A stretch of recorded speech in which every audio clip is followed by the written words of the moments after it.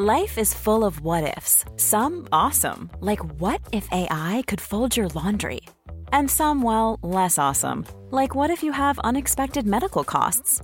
United Healthcare can help get you covered with Health Protector Guard fixed indemnity insurance plans. They supplement your primary plan to help you manage out-of-pocket costs. No deductibles, no enrollment periods, and especially no more what-ifs. Visit uh1.com to find the Health Protector Guard plan for you. Hold up. What was that? Boring. No flavor. That was as bad as those leftovers you ate all week. Keke Palmer here, and it's time to say hello to something fresh and guilt-free. HelloFresh. Jazz up dinner with pecan-crusted chicken or garlic butter shrimp scampi. Now that's music to my mouth. HelloFresh. Let's get this dinner party started. Discover all the delicious possibilities at HelloFresh.com. Millions of people have lost weight with personalized plans from Noom. Like Evan, who can't stand salads and still lost 50 pounds. Salads generally for most people are the easy button, right? For me, that wasn't an option. I never really was a salad guy. That's just not who I am. But Noom worked for me. Get your personalized plan today at Noom.com. Real Noom user compensated to provide their story. In 4 weeks, the typical Noom user can expect to lose 1 to 2 pounds per week. Individual results may vary. Hi, I'm Daniel, founder of Pretty Litter. Cats and cat owners deserve better than any old-fashioned litter. That's why I teamed up with scientists and veterinarians to create Pretty Litter. Its innovative crystal formula has superior odor control and weighs up to 80% less than clay litter. Pretty Litter even monitors health by changing colors to help detect early signs of potential illness. It's the world's smartest kitty litter. Go to prettylitter.com and use code ACAST for 20% off your first order and a free cat toy. Terms and conditions apply. See site for details. Quality sleep is essential. That's why the Sleep Number Smart Bed is designed for your ever-evolving sleep needs. Need a bed that's firmer or softer on either side? Helps you sleep at a comfortable temperature? Sleep Number Smart Beds let you individualize your comfort, so you sleep better together. J.D. Power ranks Sleep Number number 1 in customer satisfaction with mattresses purchased in-store. And now, save 50% on the Sleep Number Limited Edition Smart Bed for a limited time. For J.D. Power 2023 award information, visit jdpower.com/awards. Only at a Sleep Number store or sleepnumber.com. Hey there, it's Michelle Norris. I'm host of a podcast called Your Mama's Kitchen. When I travel, I'm usually looking for a way to find a taste of home when I'm not at home. And one of the things I love to do when I am at home is entertain. And Airbnb allows me to do that. When I was in California recently, I rented a house that had a great kitchen. And when we were sitting around the table, we were all thinking, we're in someone else's house. Someone could be in all of our homes as well. If you have a home, but you're not always at home, you have an Airbnb. Your home might be worth more than you think. Find out how much at airbnb.com/host. The following is a presentation of the Force Center podcast feed.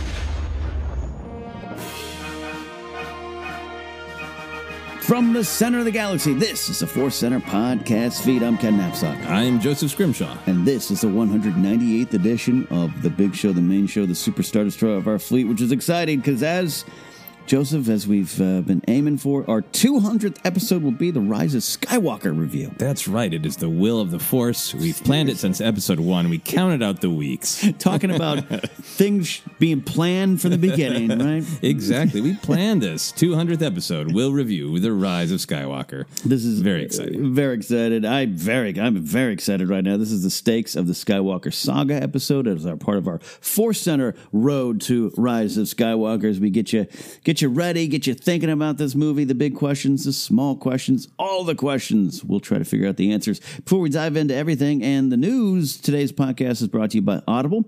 Get a free audiobook download and a 30-day free trial at audibletrial.com/ForceCenter. Over 180,000 titles to choose from for your iPhone, Android, Kindle, or MP3 player.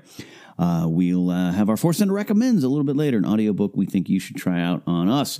Time to catch up, life adventures, Star Wars adventures, big weekends professionally for both of us, a lot of things going on, and life. Yeah. I think my main adventure is just trying to do everything. I know a lot of people feel that way, but it's so wonderful to have so much Star Wars content as we're recording this on Monday, as our listeners know, and then put it out on Tuesday. So last night was Watchmen and Crisis on Infinite Earths, which I didn't even get to watch Crisis yet because we're behind on those shows. But like, man, Wonder Woman trailer, and just, is somebody who grew up reading Watchmen, the comic book series Crisis on Infinite Earths that changed everything. Yeah. Is like the only way I could feel more 1980s is if comic books costed 60 to 75 cents right now, today. I wanted to go on Comixology and see if they're doing an 80s special. No, man, there's so much going on. I had a show. I'm in this fun nebulous space where I've got some fun things, Hollywood type things happening that could either be like, ooh, wow, cool, or nothing ever happens. Yeah. But it takes a lot of time with the writing and strange, weird contract headaches and things like that. So I've been really busy trying to make time for everything. I have about a third of the way through that book, Force Collector, which so far is very interesting. It's got some fun connections to everything, but I haven't really got to the heart of it yet. Right. And I also did want to shout out that Insight Editions, which publishes some of the different Star Wars books, reached out to you and me and Jennifer and got us some of those books. So eventually we'll be digging into that Secrets of the Jedi book and talking a little bit about that on Force Center, but wanted to thank them for sending us those books. But as is evidenced by my rambling, there's too much, man.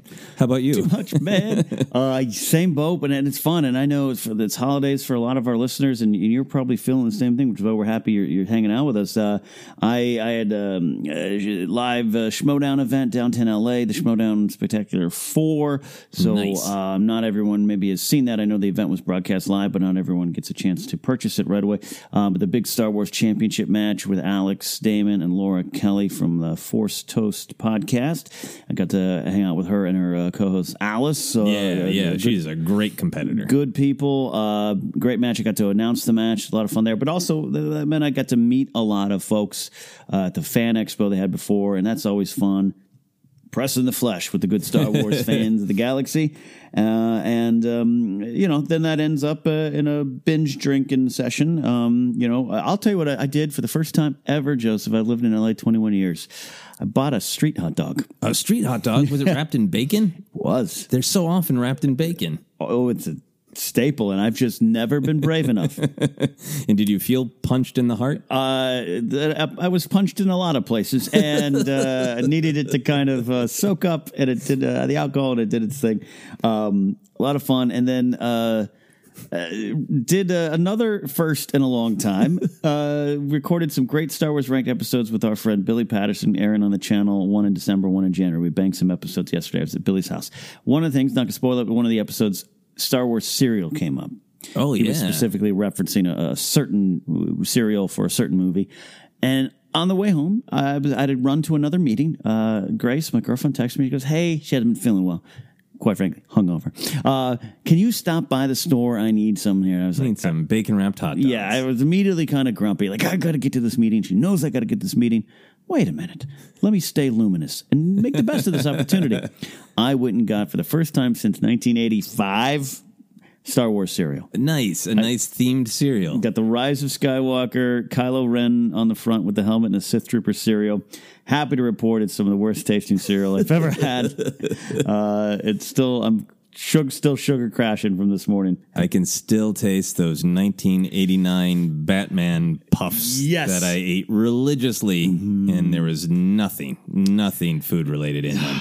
But I'll tell you, it was a fun Star Wars adventure. So busy weekends for both of us. Yeah. That sounds really great. Well, I'm glad you got to have those adventures. I'm glad you got to talk to fans at Schmodown. I know that's always a great experience to hear people's excitement about Star Wars. And a lot of people, God bless you, hey, I got to ask you, Ken, what's your opinion on Mandalorian Episode 5? And so we had a lot of conversations. Nice. You and I, of course, yesterday put up the review of the episode. You can catch it there.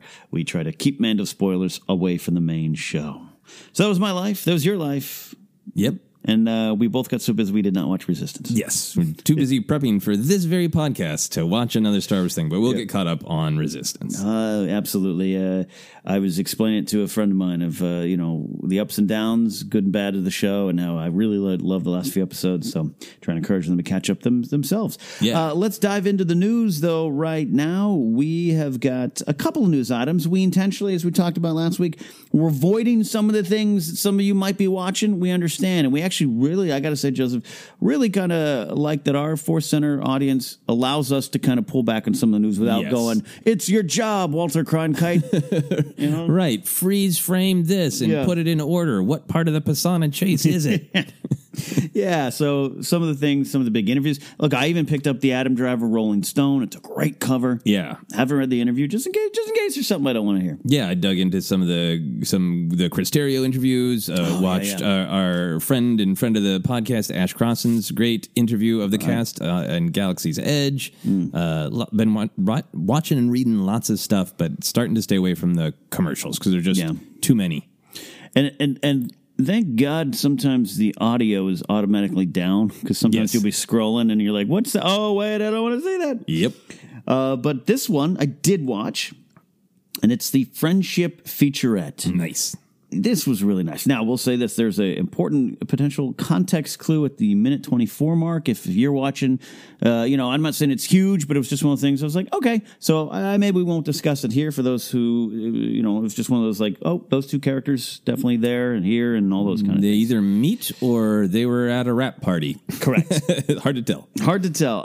But this video, the Friendship featurette, also really kind of focused on family and friendship, and it's focused on the three main heroes together. This is Rey, Finn, Poe, a lot of their words, a lot of Daisy Ridley talking about them all getting to work together. Oscar Isaac claiming the chemistry is good, very similar to the original trilogy stars.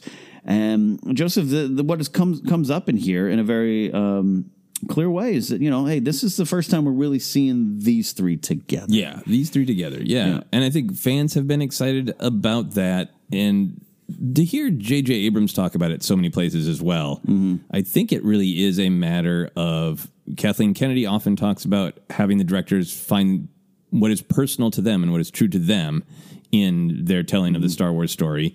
And I feel like just for J.J. Abrams, I'm just starting to feel like as a kid, that's something that spoke to him in the original trilogy, is seeing the bond between, and the fun and the chemistry between Han and Leia and Luke. And I wonder just like for himself, clearly when he and Terrio sat down to crack this along with a bunch of other people that we'll talk about, that must have just been something that was like, what do I want to see? What feeling that I had when I was a kid do I want to give to the audience? Yeah. And the band of friends put through the gauntlet of going through a daring adventure together is clearly something that really speaks to him. And I think it's going to really speak to themes of found family and in keeping a sense of joy even when you're fighting for your lives. Yeah, I was going to say that this is very clearly friendship and family connections, definitely going to be highlighted. They replayed in this featurette that the 3PO line we've all now seen in the trailers. So that's interesting. Again, it makes a lot of sense for the final film. Empire, the main characters were separated and then come back for Jedi. So that's just following a good path because Finn, John Boyega says in this feature at one point, like, I'm really glad on this film we're back together, and I'm sure you could twist that around and do a YouTube video on but it just made sense. It made sense in Last Jedi they weren't around, but I love that it's going to be felt in this one. Yeah.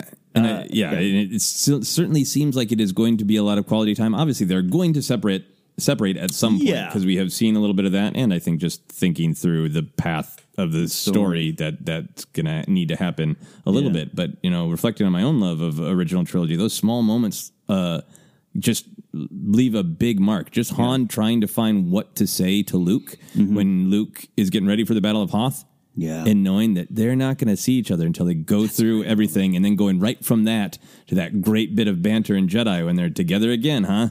Yeah. How we doing? Same as always. That bad, huh? Just those bookends, right? Just those small moments handled well builds that relationship, and you can extrapolate so much out of it. Yeah. I think the fact that we're going to have the three of them together for a chunk of time, I think even more is going to spark out of that. So there's definitely friendship and kinship in the prequel trilogy. It's on display in a lot of different ways. Yeah. We've discussed that. I know to me, it never was the same as the big three. Also, the big three, Luke, Han, Leia, that's kind of one of those once-in-a-lifetime chemistry things of actors coming together. That's going to be very hard to achieve. But I want to ask you this here, without going too much into what the negative complaints are. I know sometimes maybe the sequel trilogy might look at, Force Awakens, Poe's there, he's gone, comes back. We definitely know he's not rolling around with Finn and Rey, but he's got some great. I mean, in fact, quite frankly, whenever Poe's on screen in Force Awakens, you feel kinship just around him. Oh, it's electric. Yeah. It just seems like Poe is one of those guys you meet a person in life where you're just like everyone's around them and having a good time. It just seems like that guy. But definitely we see Last Jedi. If this movie, if it works, it's firing on all cylinders, and you get that sense that these are the three amigos going around the galaxy, do you think that will help kind of change any kind of overall perception of the sequel trilogy not having that spark of the originals that some people might have? I think it's going to make the moments in Last Jedi that are there even more powerful. I mean, I think, as you and I have talked about, Finn saying, "Where's Rey?" is already powerful. That she lifts the rocks, and what is waiting for her immediately is Finn running into her arms. Yeah. All that's going to have more weight. The moments that Poe and Finn have together in Last Jedi, I think are going to have more weight. Yeah. I think, but particularly as the Poe and Rey relationship develops, you're not going to be able to watch Last Jedi and have the, oh, I know who you are, Rey, meeting, read the same. It'll have even more weight. Just like those moments in Empire Strikes Back, you watch it back and know everything that Han and Luke are going to go through before they see one another again. That's great. That is different than when you just watched Empire Strikes Back and you don't know. If you don't know the story and you don't know that they're going to meet up back together again just fine in the third act. I love that. You'll never be able to look at it the same. That's a great point, because when there's some big series, say it's The Lord of the Rings, Game of Thrones, any one of those big epic myths and journeys where an actual journey happens, you look back and you go, man, they didn't know that was the last time. Yeah, as characters, that was the last goodbye, and Ned and Catelyn didn't know that, and that suddenly you're like, whoa, that moment means so. But even also, the first time Strider meets the hobbits, you're like, yay! So just what you said.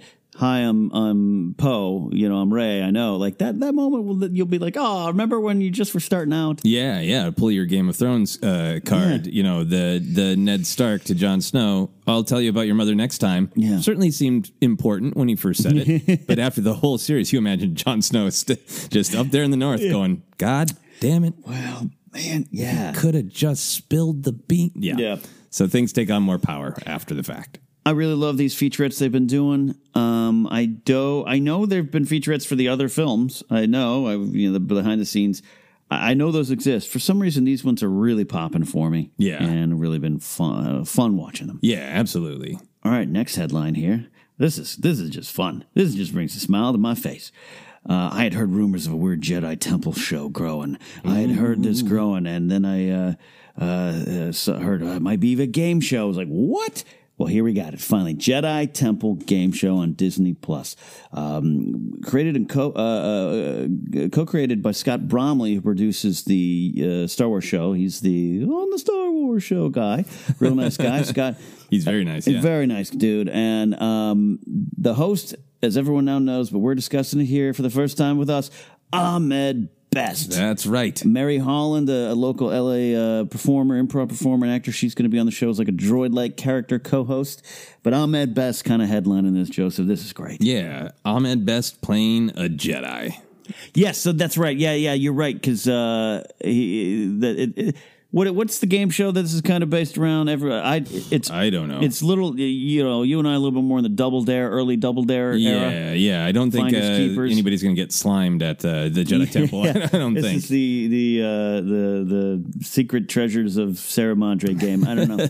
And I know everyone out there is going to tweet us and please. Yeah. You know what, man? There's a lot of things that I know a lot about. I'm not going to claim to know a lot about children's game shows. Just don't. It is based on one of those ones, but. Joseph, this is kind of really big to have Ahmed officially back. Yeah, this sounds really, really awesome. I think Ahmed Best is a charming, great actor. And my opinions and takes on Jar Jar have changed so much over the years. Now that I really accept what George's focus was for Jar Jar and why he is in The Phantom Menace, and for my own self, like how I think he adds to the overall themes of Star Wars, I enjoy his performance. I think Ahmed Best did a great job, and I'm really excited for him, and just kind of for the meaning of let's fight the darkness and look to the light and bring him back into the fold. Perfect way to bring him back. And he said this on Twitter. He tweeted out, in my most challenging times, it was always the smiles and energy of kids that loved Jar Jar Binks who lifted me up. Thank you for this opportunity to give back to them. That gets me emotional. That is powerful. It makes me think of the Chuck Wendig Aftermath interlude of the kids in the galaxy, the only ones that appreciate this guy, this character, and I well said from Ahmed Best. Yeah. Man, I mean, I'm going to be watching. I'm going to be wishing I could compete. What are your hopes for the actual show? Do you feel like it is do you want it to be canon in the same way like the Lego Freemaker Adventures are canon, whereas like it fits into a time period, there are recognizable references, but it's wink, wink, nod, nod. Yeah, Ahmed Best is a specific Jedi with a specific name, but they're kids competing. We're not going to try to say like, yes, in galactic history, Tad Devin from Colorado failed as you know what I mean? I would love if that actually happened. No, you just said it best. Where number one, I want whatever his character is and Mary Holland's characters, I want them official, canon. They show up in other stories with it. That'll be fun. But yes, that movable ground, shaky ground, a good gray area. Gray area. That'd be great. Troy of Laguna Beach fell to the dark side at the age of 7. Yeah, but and got hit with some Sith slime from the Jedi Temple. You study themes here in Star Wars so well and have your whole life, Joseph. What a better way to really teach lessons via game of big themes and what it is to be a Jedi and live the Jedi way, Yeah, it's clearly going to be a show that is going to ask kids to complete challenges to strive to be the best version of themselves, right? Yeah. That's the idea of George saying it's for 12-year-olds. Yeah. And I love that this is something that's like, it's for kids, it's for fun, but here's the basic idea behind the fun and the depth of just look around you and try to be the best version of you can be. That's awesome. Final weird, silly question about it before we get to an actual weird, silly question about it. Era. My mind immediately goes Old Republic era. But what if you were to say, oh no, this is way in the future, and this is New Jedi, this is part of Team Rey. Yeah. Ahmed Best's character grew up, and now we can see like First Order version 3.0 run around. I don't know. What do you have an era that you'd like this to be in? Yeah, it would be great for me if it were like ambiguously after Return of the Jedi, and this is like a I don't know, a rogue Jedi, not a rogue Jedi. I don't know. Is this somebody who set up his own training camp? Yeah, I don't know. This is where you get back into weird canon corners, right? Because it makes most sense to just set it in the old. I want Old Republic, because you get too close to prequels, then every child you see competing, like, what's their fate? It's already stressful enough in any canon. Anytime you're introduced to a Jedi who would be alive during the era of Order 66, going. And that's a dark thing to even halfway put in your mind for a fun. That's the final round of the game, is you got to get through a maze before a clone trooper kills you. Oh boy. The final challenge is Order 66 is terrifying. That's awful. I feel guilty even saying it out loud. So you got to go Old Republic or in the, distant future, or else you do some story where like, this is just a guy who happened to live on this planet. Like, the High Republic era or whatever they're going to start calling it. I don't know. That would be. And here's the thought too. Oh gosh, I thought about it. You could even do this. kind of like Remote Control on MTV. Oh, You could have Dennis Leary or Adam Sandler show up as characters, but you could have like Kit Fisto. If it's close to the prequel era, you could have other characters, but you could also say, to speak to you today is Master Xiphodius with a clue for today's game. It'd be so great if there was a framing device that these are actually old hollows that Luke has discovered, and cranky teenage Ben Solo is watching them to learn. Love that. So it's going to be fun. Possibilities. What kind of Star Wars game show would you want to compete in, Joseph? Other than this one, that's a given. We want to be in the temple. Yeah, absolutely. I want to be embarrassed by a 12-year-old doing much better than me. Mm-hmm. No, I want to be at an in-universe trivia contest at a bar. Like, I want to go to Maz's castle. And I want to, answer questions about, like, good. If you're attacked by a large beast on this planet, is it most likely to be a Gundark? That's great. That kind of thing. Yeah. Oh, God. Star Wars beer trivia, Star Wars Cantina trivia. In actual Star Wars. I want Maz to run the trivia. Oh, man. We should not have said that on the show. We should get a pitch package together. Pitch it to Disney Plus. So look for that soon. Timetable, I believe later this year, but or 2020, I should say, because I already think it's 2020. Looking forward to that. Final news story of the day we're going to go into, and it is a pretty juicy interview on IO9, conducted by Jermaine Lucier. I know Jermaine indirectly. He's a movie journalist in this city, but also just a big Star Wars fan. Yeah, and again, I am not super close with him, but one of the screenings, I want to say it was Solo or Last Jedi, one of the last two. He was there, and I think he and I were the only ones that had the big smiles on our faces. I was like, I like that guy.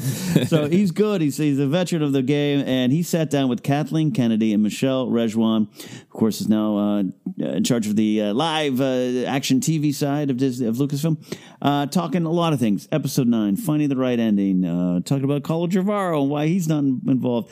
And the big question, which you're seeing a lot of clip outs and a lot of people running with the story of, can Star Wars be planned?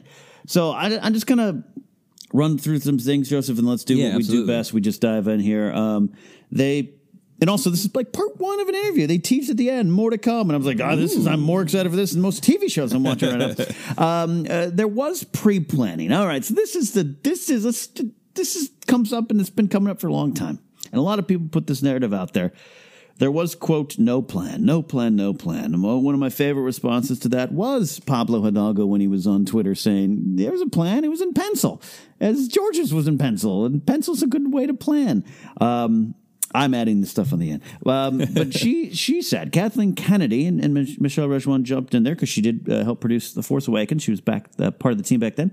That there was pre-planning leading up to Force Awakens. They knew, Joseph, that Han, Luke, and Leia were going to be there because George had kind of set that up and kind of reached out and got those people on board.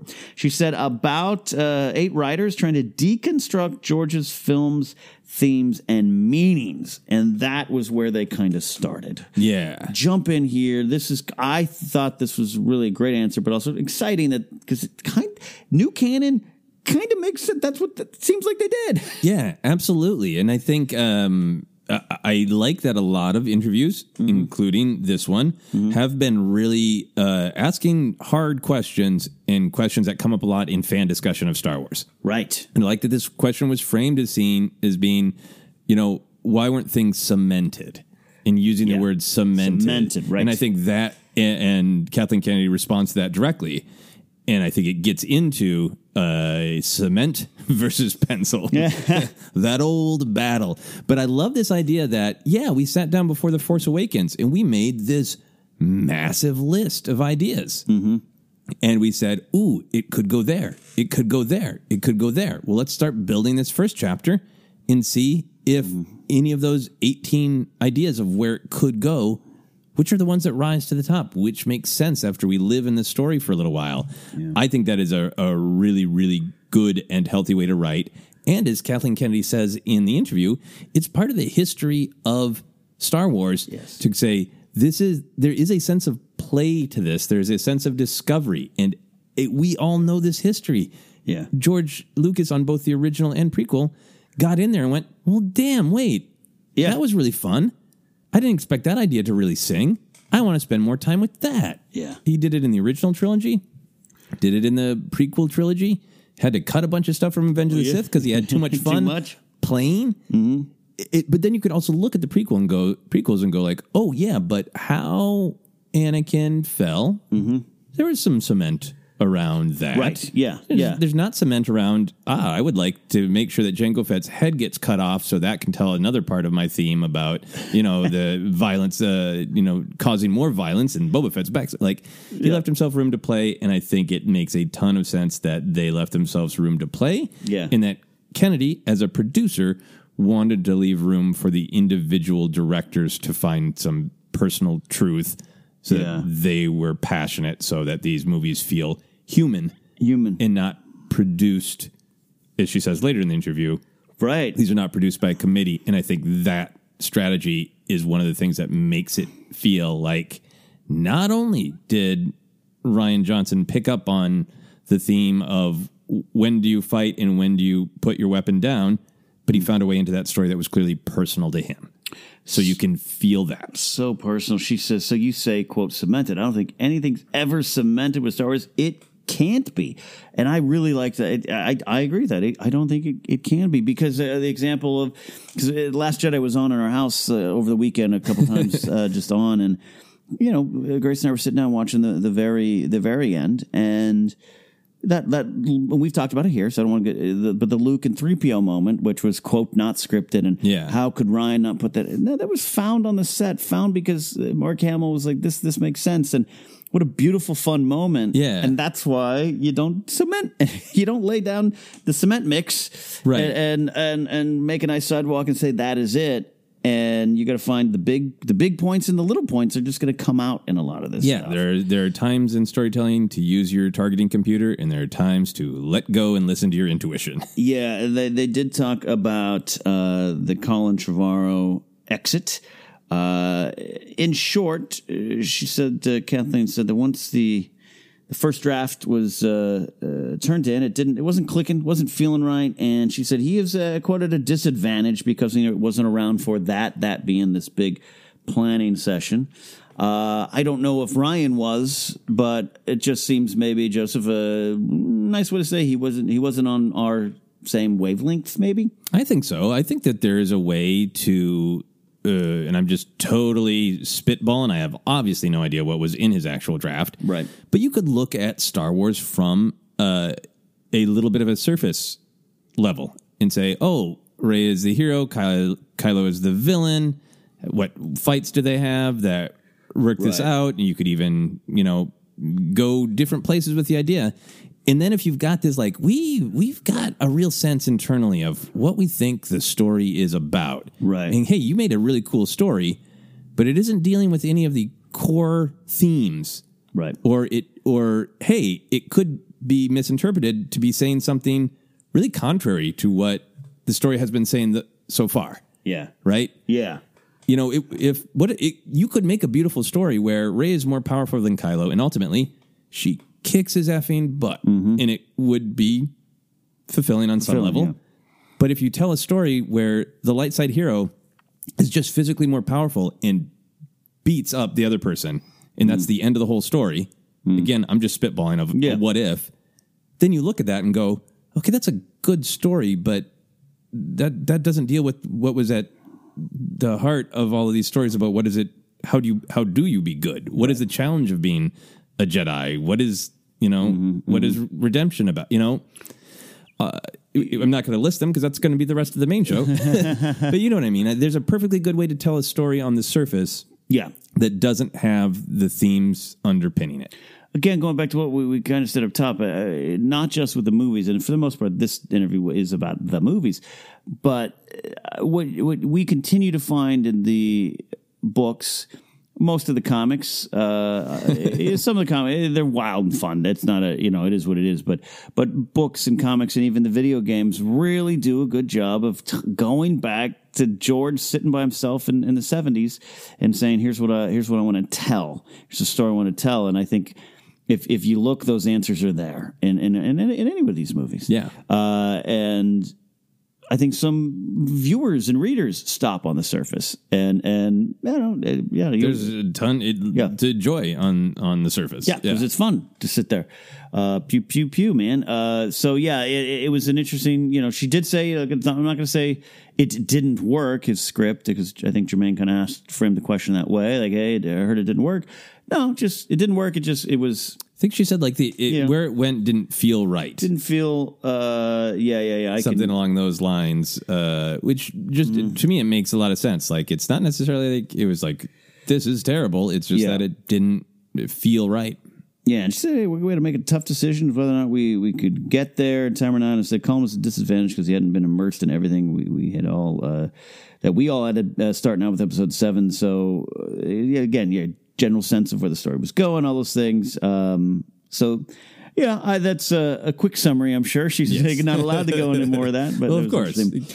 Also in there, this idea of finding the right path to the ending during filming, and this doesn't mean they were just doing crazy make-ups on the set and saying what worked, but again, new script pages coming in or sequences and trying to find it, and the producers being, she says there was we were free, confident, there was honest dialogue.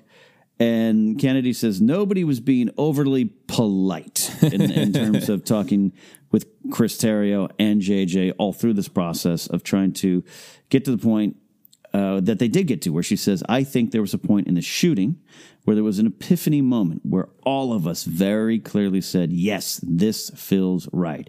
The how, getting there, the details on that, we were right up until the end. So there again, no cement, or they're walking through the sidewalk that just got cement put down to find what felt right. Yeah, I trust that in these creators. Yeah, and I really liked they say somewhere in the interview too about like each individual scene as it's being worked and reworked, because like structurally, I think you can feel like in a film, like okay, well, we know the whole thing works together, and now we need this scene between Finn and Poe at this location doing this thing, but exactly how they do it and what they say in it is going to determine this statement on their relationship and on this specific theme.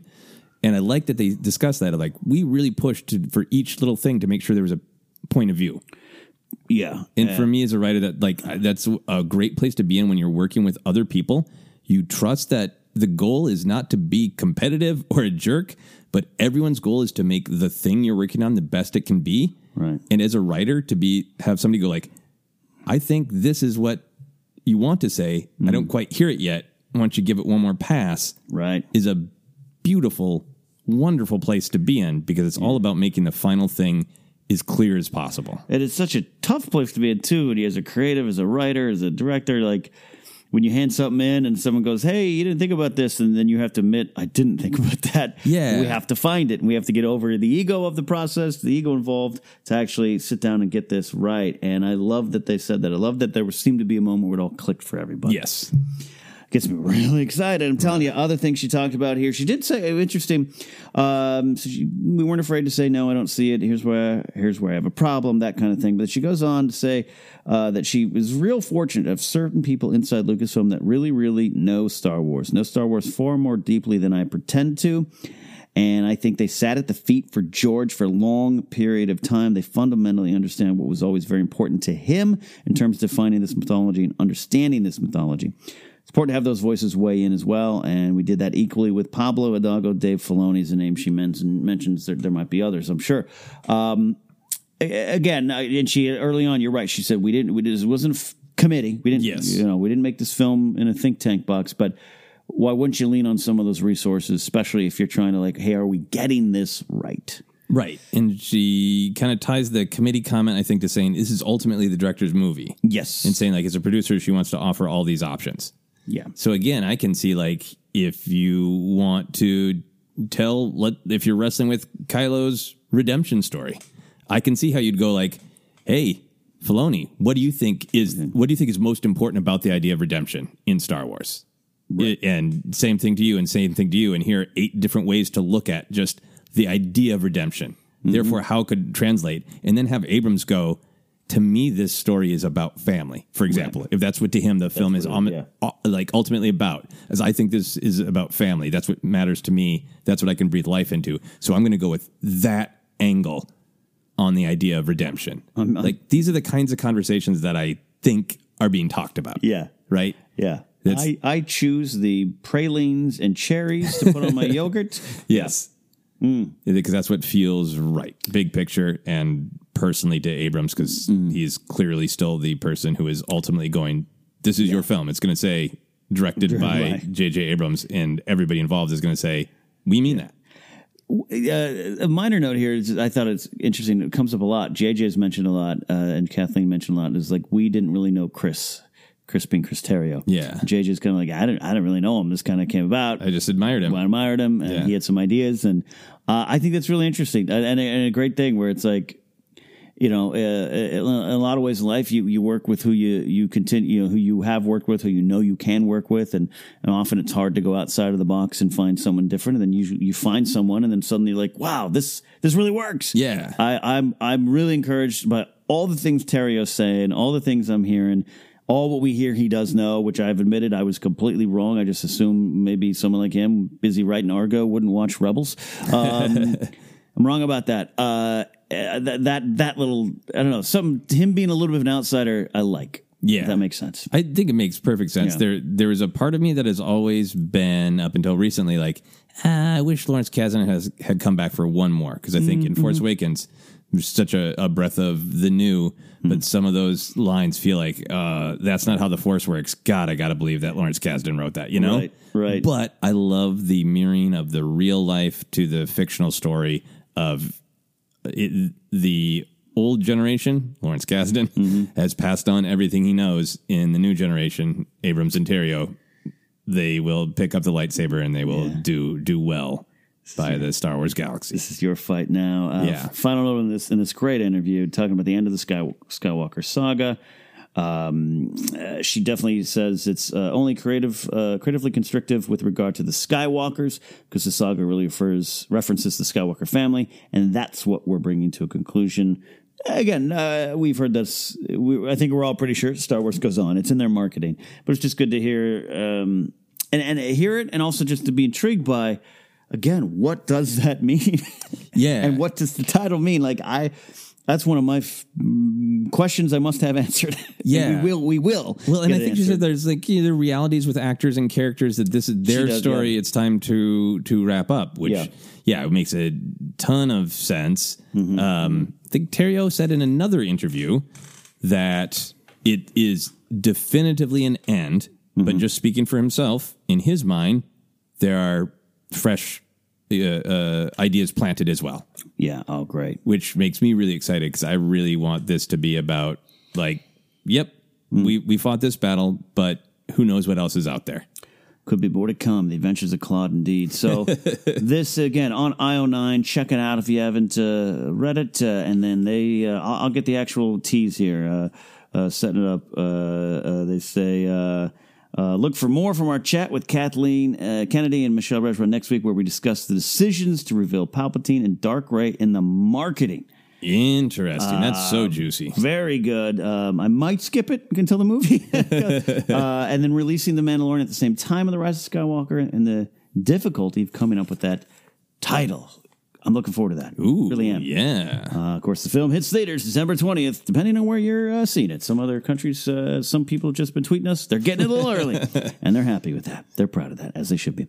Yeah, Joseph, that is the news. Juicy things, but, let's get ready for that game show and this movie. Yeah. And we're going to do a quick recommendation. Absolutely. As we always do, our Force Center recommends an audiobook we think you should try out on us. We are once again recommending Resistance Reborn by Rebecca Roanhorse, because it is a great primer for Rise of Skywalker. It really gets you in, I was going to say the festive spirit, because it's holidays, but I think it's a real good fist-pumping story to get you ready for the Resistance will rise again.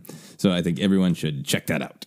It is the all-star game of new canon books, comics, and games come back to play. So check it out on us. If you want to do that, again, go to audibletrial.com/forcecenter, audibletrial.com/forcecenter. We are going to get to our big topic, our look at the plot and themes of the Skywalker saga. But before we do, we're going to reset, take a quick break here on Force Center.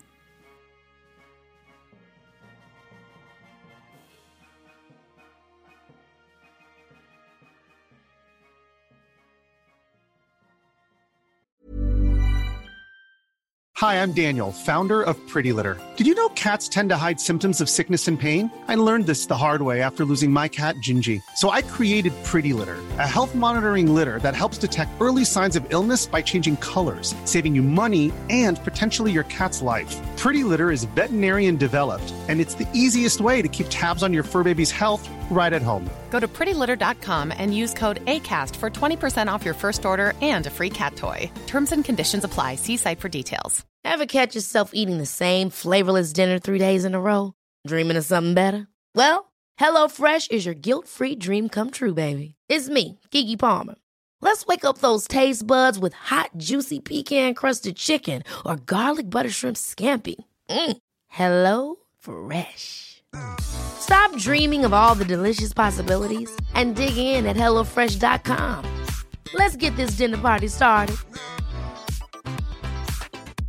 Life is full of awesome what-ifs, and some not so much, like unexpected medical costs. That's why United Healthcare provides Health Protector Guard fixed indemnity insurance plans to supplement your primary plan and help manage out-of-pocket costs. Learn more at UH1.com. Hi, I'm Daniel, founder of Pretty Litter. Did you know cats tend to hide symptoms of sickness and pain? I learned this the hard way after losing my cat, Gingy. So I created Pretty Litter, a health monitoring litter that helps detect early signs of illness by changing colors, saving you money and potentially your cat's life. Pretty Litter is veterinarian developed, and it's the easiest way to keep tabs on your fur baby's health right at home. Go to prettylitter.com and use code ACAST for 20% off your first order and a free cat toy. Terms and conditions apply. See site for details.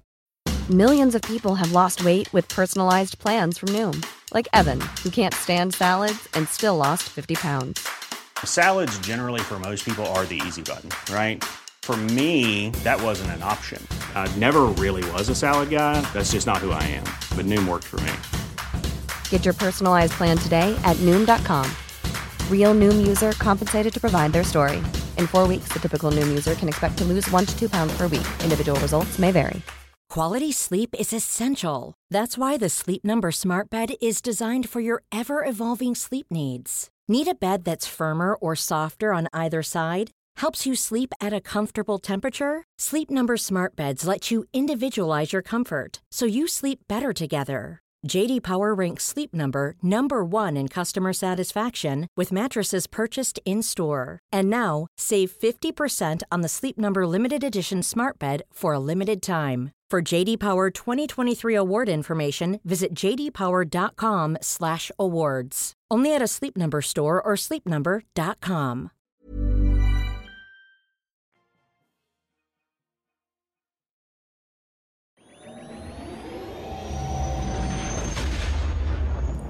And we're back here on Force Center, the big show, the main show, the Superstar Destroyer of the fleet, floating through the galaxy, racing towards episode 9. God, we're so close, and I've just found myself getting uncontrollably excited, Joseph. Yeah. That we're right here, but not just, again, it's the end of this journey for all of us, for 5 years, for 20 years, for 40 years, and I'm feeling it. Yeah, me too.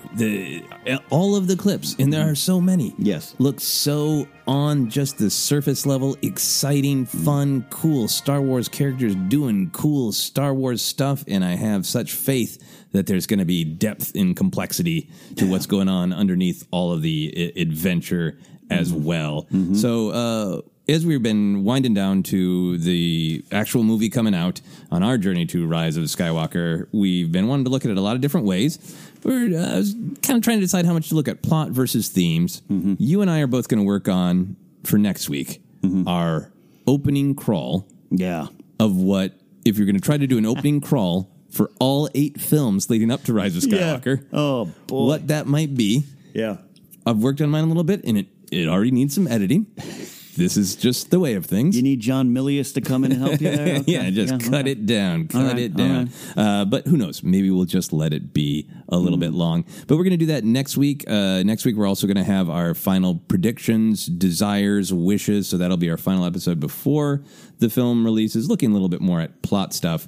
So this week, we can really just dive into themes. Now, we've talked about themes a lot, but I really want to look at what are the stakes of the Skywalker saga. So when you're in those meetings for this movie and you're saying, what idea is at stake? If Kylo Ren won, what would that mean? Right. If Kylo Ren dies, what does that mean? If he says, whoops, I'm sorry, but I know everything I've done in my life is wrong. I'm going to go live on Octo alone for the rest of my life. Right. All those things, those actions mean something to the ideas that Lucas and other creators have been building for 42 years. So I want to dive into these. There's a lot of them. Some of them we've talked about a lot. Okay. So I think I'm most interested in hearing, Ken, which ones speak to you and which ones you think are really important to resolve or reappear in episode 9. I like that. So diving in. You ready? I'm ready. Okay. So the first is just the idea of the generational, of new and old, the past and the future. It's been embedded in Star Wars for a long time, since Luke wanted to be a Jedi like his father. I think it's really, obviously to me, strongly the idea of why of the sequel trilogy is these two dual protagonists, as Abrams has described him. Yeah. Rey and Kylo / Ben trying to figure out who they should be. Right. One consumed by having too much to live up to, the other not knowing who she is or where she's from, but they're both haunted by the past while being the new, all that kind of stuff. What does that one mean to you, and what are you hoping for? I hope that we finally, that the future gets out from under the past in a way that is satisfying and leads towards the ending, and that the truly the end of the Skywalker saga is good. It might have some, hey, everyone can use the Force and everything, but just like if there's a healing, redemption for Ben, just like it is, we are all ourselves now, and we have a history that we've learned from, we have a legacy that we've learned from, but we are truly the new, and we will soon become the old. But we're going to learn that we're going to be the new. At the end of this, I want to have that feeling. You know what I mean? Of a new chapter. The feeling that the past has been like fully wrestled with. Whatever needs to be rejected has been rejected. Whatever needs to be internalized has been internalized. And you're standing on the dunes, looking only at the future. We got answers. Like they've got answers. They've made their choices. Kylo has made some pretty strong choices. If he's going to come back, he either comes back or he doesn't. And that's how I like that. Where looking back at the old. It ties in a little bit to this. I don't know if it's going to happen, but just if Anakin, Force Ghost Anakin shows back up and be like, "Hey, here's what I did wrong, man," and you're praising me. Yeah, you have a statue or a shrine to my helmet. Like, that's not who I am, man. That's not who I was. This is mistakes. Learn from it. Go on, make that choice. Right. Be new, and you wouldn't be here. Yeah, and none of this would be here if I hadn't realized the error of my ways. Right. Yeah, I think there's a lot in that of them. This comes up in a lot of the media that we all like and talk about a lot. The phrase was so literal in Game of Thrones, but the breaking the wheel, breaking the cycle. Yeah. These three trilogies have been the unifying thing. Is each one is a war. Right. Obviously, the war happens at different times in different trilogies, but that I so collected these ideas from the past of like we've learned from our mentors. We've been tormented by our mentors. But we've also learned that it is okay to make mistakes. You can't be perfect. So, I want this to end with our heroes having a sense of this is what we can expect of ourselves to take the best step forward. Going forward, Yeah. All right, moving on. Adventure, excitement, fast-paced cliffhanger, serial genre mashup, all the stuff that Star Wars is really attractive it is fun. There's a sense of adventure. There's a part of George Lucas who's just like, I want to see more of those adventure serials. I'll make one. Oh, yeah, and it will be deep, too. It'll be deep, yeah. But do you think all that specific kind of cliffhanger action, the fun of Han Solo zipping around in the Millennium Falcon, is that storytelling device, or to you is that sense of adventure and excitement a part of the meaning of the Skywalker saga? It is part of the meaning, adventure, excitement. Jedi craves not these things, we know. So, but a lot of the adventure is about the choice to be better, right? Let's pull in all these big themes. Let's do our own all-star theme game. But so I think it is important. I think because we're supposed to, like any writing, supposed to learn things about our characters in every action sequence in general, right? If you're doing it right. So I think every obstacle, every adventure that gets in the way of their quest is absolutely in it. Now, some of it comes off as, the Kessel Run's great. Some people don't like it, the big monster and everything, and it might just be that. Yeah. But it shows a lot about Han. What is Han doing it? That the chances he takes. That's what we learn about the character. So yes, action adventure. We need it. Needs to be fun. But it's like a lightsaber fight. I have to feel the emotional weight of the fight, or else I disconnect. Yeah, and I think all of them are generally pretty good. Even the Phantom Menace, flipping and fancy choreographed stuff. Like there's still a lot there. Yeah, I don't want to ever sound like I'm looking at the prequel fights as bad. I love Empire. I love Jedi. I love Obi-Wan and Maul in the desert. Those are my lightsaber fights. So you need them. They're part of Star Wars, but what are you going to teach me from that is what I want. Right. Same with the adventure. I think that's all really great stuff. The thing that you made me think of is just the idea of not only characters learning who they are by being in the crucible of acting, right? Of what do they choose to do and how do they choose to handle themselves. But also just, I feel like Star Wars has a lot to say about that being stagnant isn't great. Yeah. That, hey, maybe every once in a while you choose not to fight, but, it goes back, I think, to why Luke staring at the twin suns is so powerful, of that feeling of, I want to be out there, I want to be involved. Yeah. And I think that sense of momentum, that sense of action is a sense of, even the title being The Force Awakens, which is like, wake up and get involved. Yeah. Don't just, sit around waiting for the world to come to you. Yeah. You got to go out there. And it will be scary.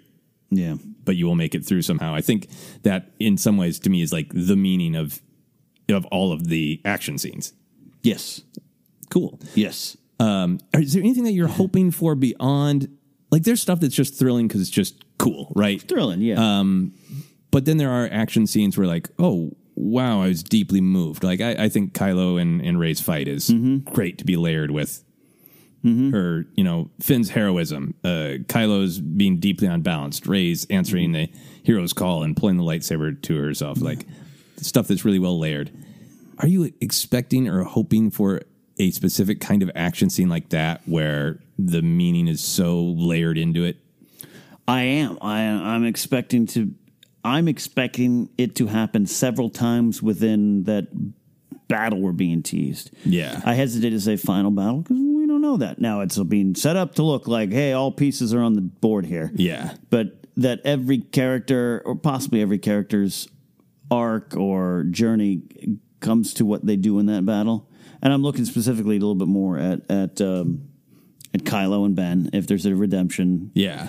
Yeah. So but if we got a big space battle and we got Poe back in a ship where we know that he's made some choices that some people aren't sure about, he's making decisions on the fly in the moment. There's a possibility of that. Cool. Speaking of not being stagnant, I want to talk about the theme of the need to act versus pacifism. For me, this goes real deep to the, I think, fascinating contrast of what Lucas was interested in when he created this. Hey, it was real fun for me as a kid to watch those adventure serials where just cool heroes would go to weird planets and fight weird things. I'd like to see that. Oh, I'll also make it a hero's journey. Oh, as I examine the hero's journey and create my Jedi, really their ultimate goal is just keep peace. So now I've created something called Star Wars. That's in one of its principal values. It's pacifism. This has got that great tension, the story of when to pick up your blade and when to throw it aside. And also I think that extends not just to Jedi, but really like the Han Solo story of in the Finn story of when to join and when to just walk away and take care of yourself. So how do you think that theme might play out in Episode 9? Or even more, how do you want it to?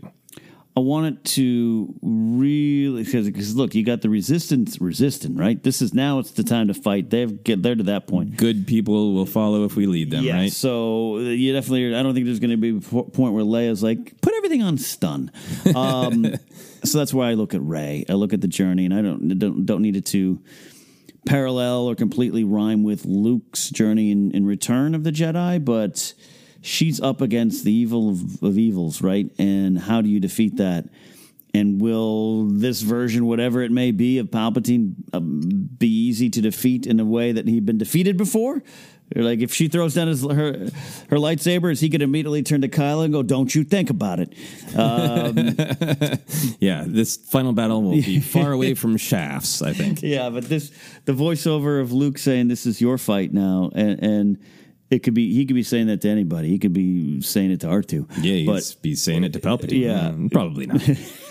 But the thought is it's Rey, right? And the shots there. So I want it to all come down to her. She's been fighting. She's been alone. She's been grumpy and some of the material leading into Rise of Skywalker because she doesn't quite know what to do with this power still yet, or what do you to see it all come to her and to learn the full meaning of, especially going back to carrying the blade to Luke tossing the blade away, her picking it up and being, all right, let's fight, and he's trying to teach her these lessons of when to use the Force, or ownership of the Force, all these big themes. Yeah. If the final one is, let's go save the day, but I got to find a different way to do it that's in tune with what I might be, a Jedi, like that's where the battle will be for me. Yeah, that's where this will come out. This theme will emerge. Yeah, Rey.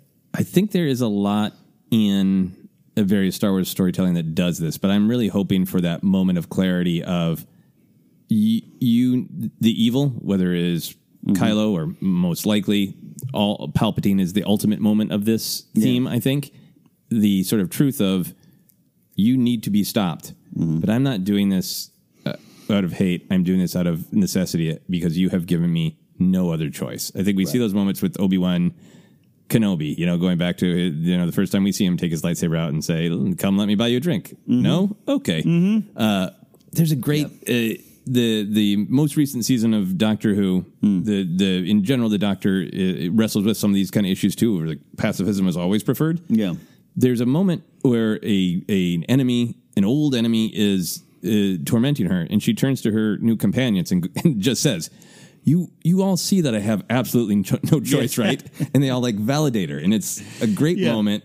And I would love it if Episode 9 was able to kind of work into that idea to really make it explicit. I'm not doing this to perpetuate violence. I'm not doing this out of selfishness. I'm doing this because there are times that you need to stand up where Palpatine is pure evil, and there's no meeting pure evil in the middle. Yeah. He will take and he will consume and he will kill and he will control.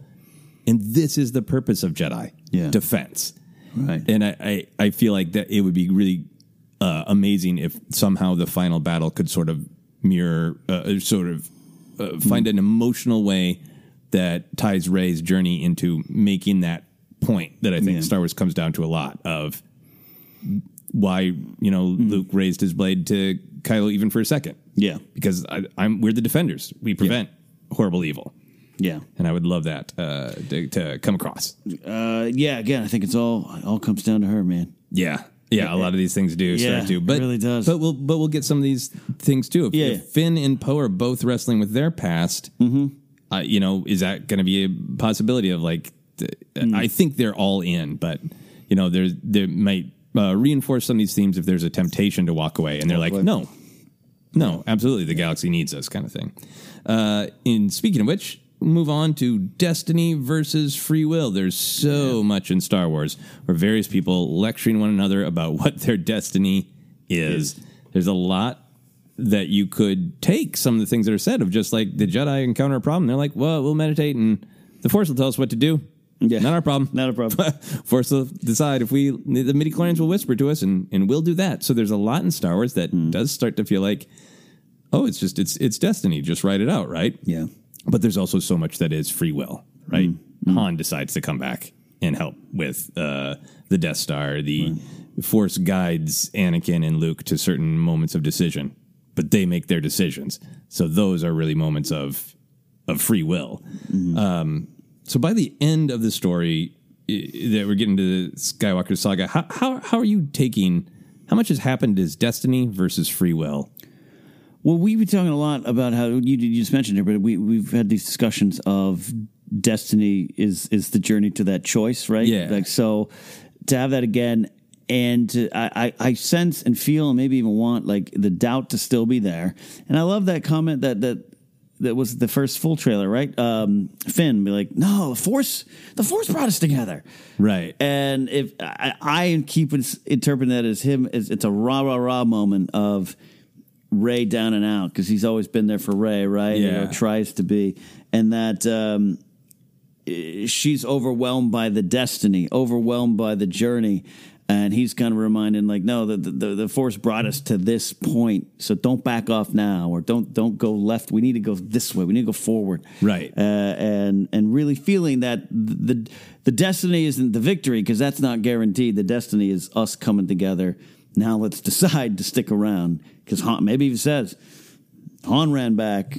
Maybe that'd be great. I'd love some references to Han. That's where I want it to play out. Yeah, I really like that idea that destiny leads you to moments of choice, to moments of free will, in that, in Cloud City, when Vader is saying to Luke, it is your destiny, that Vader might have his point of view that falling to the dark side is Luke's destiny, or joining him is his destiny.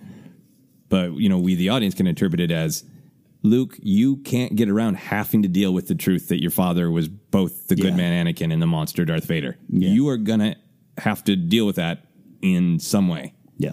And so destiny is leading you to that choice. Yeah, I think that's a great call about what's in the trailers. I think we're actually going to see a lot of this particular theme. You can really see how it would apply to Ben. Oh, definitely. Speaking of choices, yeah. And if there is anything involved in the Emperor's Return that is like... These two, in the light and the dark side in combat, is what he needs to come back, Right. And he himself is just a symbol of evil's going to come back. He is a particular and powerful manifestation of it. Right, but it'll always be there. It's going to always be there, and it's going to be some people's destiny to face it, or all people's destiny to face it, rather. Yeah. Cool. The path to the dark side. This is, is certainly there, certainly discussed in the original trilogy, but really put on the big screen in the prequel trilogy, that the path is fear, anger, hate, suffering. So do you think that we're going to see that specific cycle addressed, that specific cycle broken? I think we are. Again, so my mind, I could be wrong. I look at Rey, and we obviously got Dark Side Rey. In the marketing, we saw that fear. Force Awakens, she's got a lot of fear. She doesn't know where she is. She doesn't know. She fears she can't go forward. She fears she can't leave. She fears she can't go back. Whatever. Last Jedi, she's got a lot of anger at some point. She's angry at Luke. Angry, confused. We see now she's like, I feel alone. Does she hate feeling alone? Is she one step away? Yeah. And on this little journey, and all this leading to suffering, is there something to be taken from that? The idea, again, that now it's just predictions of his dark side Rey, a vision. What did we see in that trailer? Is she staring down Palpatine or Matt Smith in a Doctor Who outfit? I don't know.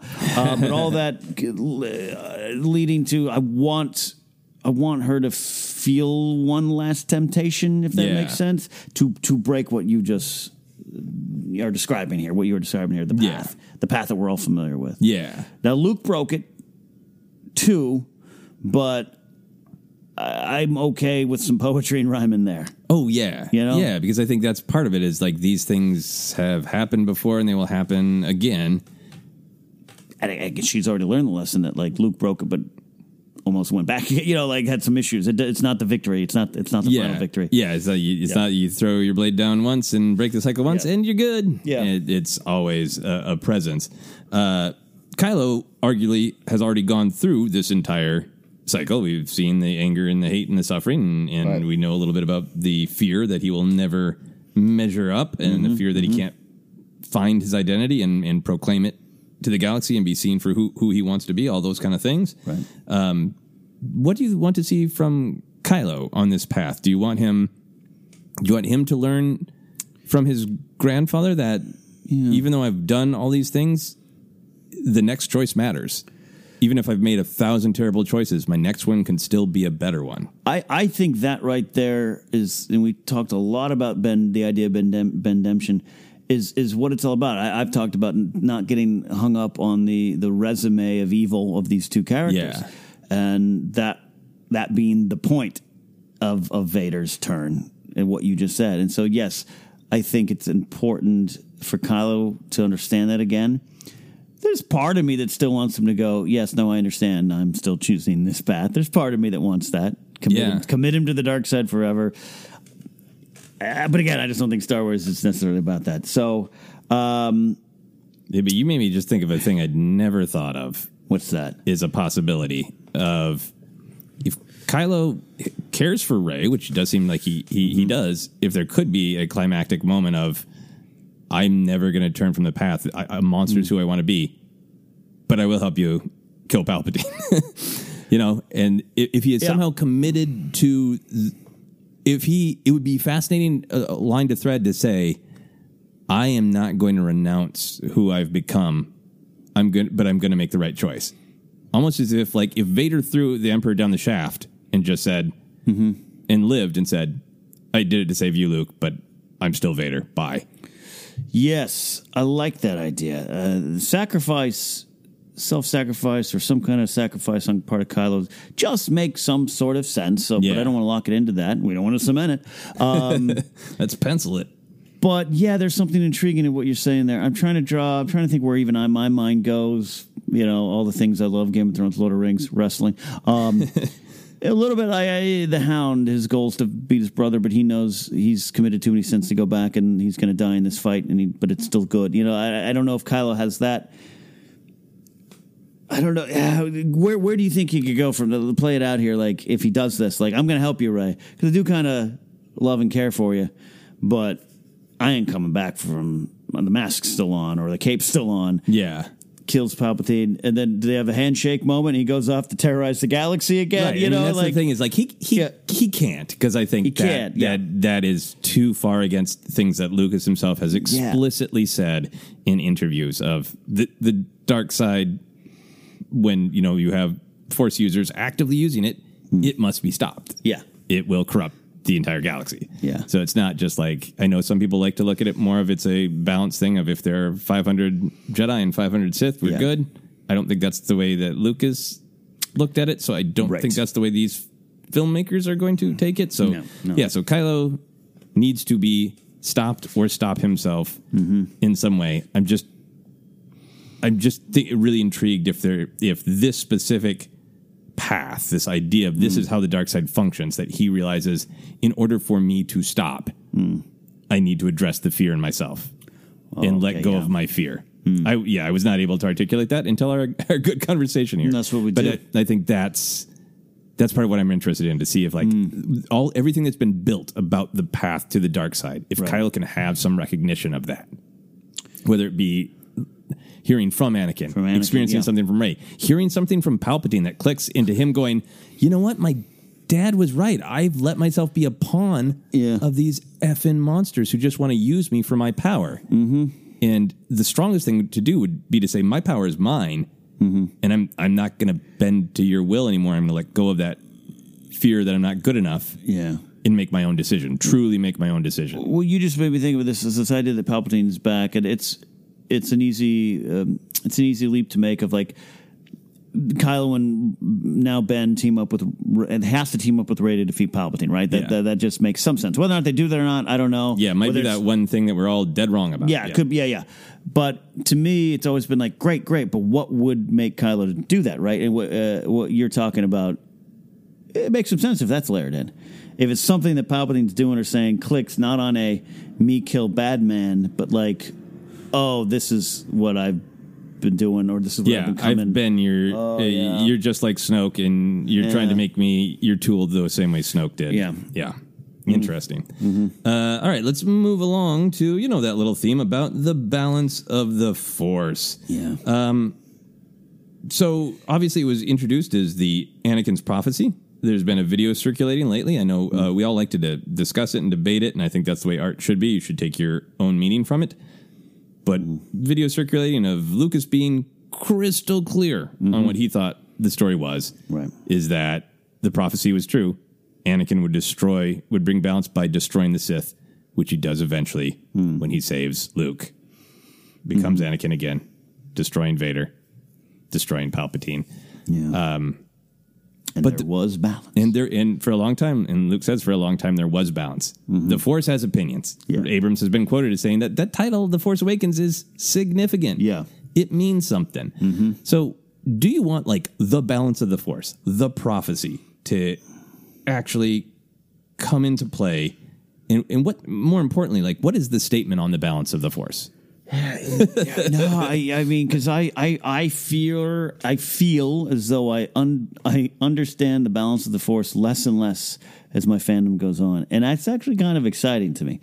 The Lucas thing you just described is how I've always understood it. The Freddie Prinze Jr. video introduces some apparently Lucas-fueled stuff about numbers and everything about the twins being a response to Palpatine and Vader. Absolutely makes sense. You play it out a little bit more than I do have some questions of it, but I definitely understand it to a point. But then Lor San Tekka saying without the Jedi there can be no balance. Yeah. Okay. Because they're the protectors of the balance? Protectors, or is it a numbers game now? And then to have Luke be like, light side, dark side, light, death. You feel it? Great, cool. We have nothing to do with that. Quit messing about with it. We try to own that. They try to own that. We try to own that. No, can't do that. I rode around with some large birds and went fishing and rode the tide with some people on another planet, and that's not what you do. So I sometimes, quite frankly, get wonderfully confused about it, but I'd like this movie to address it in some way, especially at the end, especially if there's some sort of a rise of Skywalker or Skywalkers, or that's the new laundry for Jedi that they wear. I don't know, but I do think I need something. Yeah, and does the Force want this power to awaken in Rey and this power to awaken in Kylo so that they can come to this head, right? So that it can move them to this point of we're on this kind of endless cycle of violence. These powerful Skywalkers always in the center of it, and the Force is being like, hey, address this, deal with this. Yeah, and there's a part of me that feels like a really interesting answer would be, in order for the Force to be balanced, Palpatine cannot be allowed to corrupt and pervert everything. Yeah. If Kylo is redeemed, if he, and by redeemed, it just means stops killing people. Yeah. If he renounces the dark side. Yeah. And the threat is gone. It's very interesting for me to have Rey say, the Jedi are not needed right now. And go to Luke's vision of, the galaxy is naturally imbalanced. It's when we get into conflict with one another that all of this happens. And have an idea of the Jedi are not needed now. Yeah. But from everything we've learned, these threats will return. And when they do, when the dark side rises, the light has to be there to meet it and to stop it. But for right now, for an unknown amount of time, I'm going to put my blade down until it's needed again. So interesting. I'm wrong here, but so there is balance, right? And Luke is part of that, and there's balance. And so Luke's like, cool, I'm still a Jedi. I'm going to start training more Jedi. And then the Force is like, oh, man, well, don't do that. So now we're going to give you some evil in the galaxy still, and you got to deal with that. That puts things out of whack, and then the Force is awake. Did the Force do that, or is Snoke to do that? Always there and always planning this? Yeah. That's his personal choice. And so, because I choose to believe that it was actual balance. I always say character dialogue is not fact. Everyone in Lucasfilm will tell you that, right? So Luke says it, Lor San Tekka says we need Jedi to bring balance. And then does this all end with Palpatine? And then at the end, that what you said, this idea we always keep hearing these predictions of the rise of Skywalker means a new kind of Jedi, but the fact that Luke's saying it's time for the Jedi to die, and Rey's kind of like, And that actually is true from a certain point of view, and goes back to kind of what you said. Is that part of the journey of the balance? And something else may come back up. I don't know. I'm just spitballing, and I don't understand it. Yeah. It's probably why I like the Rebellion versus the Empire a lot more simple. But you know what I mean? Like that all kind of, there's a little strain of understanding I have just hearing what you just said. Yeah. That she has to put down the blade of the Jedi are no more until we're needed. Or it is just a real triumphant back to 1977. It's good versus evil. And this is going to be a thunderous, victory for good. Yeah. And they took some missteps, but the Jedi are a force of good.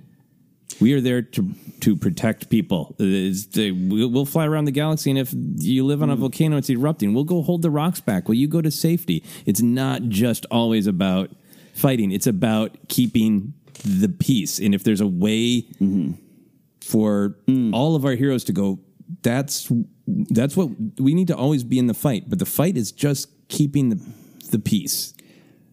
So now you just made me think about something. I've never thought about that because of the idea of this Jedi and Sith being gone, or the Rise of Skywalker being, we don't call them Jedi anymore, we call them Skywalkers. And the idea of, the prequels showed that institution was built on quicksand at times, or fallible, made some mistakes, right?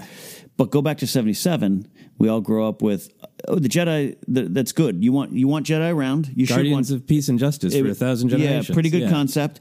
And when they went away, things were bad. Real bad. So to have it return to that point where it's a little bit more in a pure form. Yeah. A little less of like a movement. I was raised in the church. I'm a Christian guy, raised in the church, but I don't attend church anymore because I have issues with, or, might have issues with organized religion. Is there something so it's big, that's big theme stuff, but does Rey have that at the end? Right.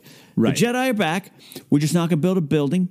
No librarians, no payroll system. It's just it's a thing, it's a concept. But the Jedi are good, and if you have Force powers, you can use it, you can learn it, you could get your Kyber crystal. Yeah, and that's what we do. But we're not going to necessarily have a rank. I don't know. I'm spitballing. Yeah. What you just said made me a really warm feeling in my heart, because the Jedi do take, including from people like me, they take a lot of crap.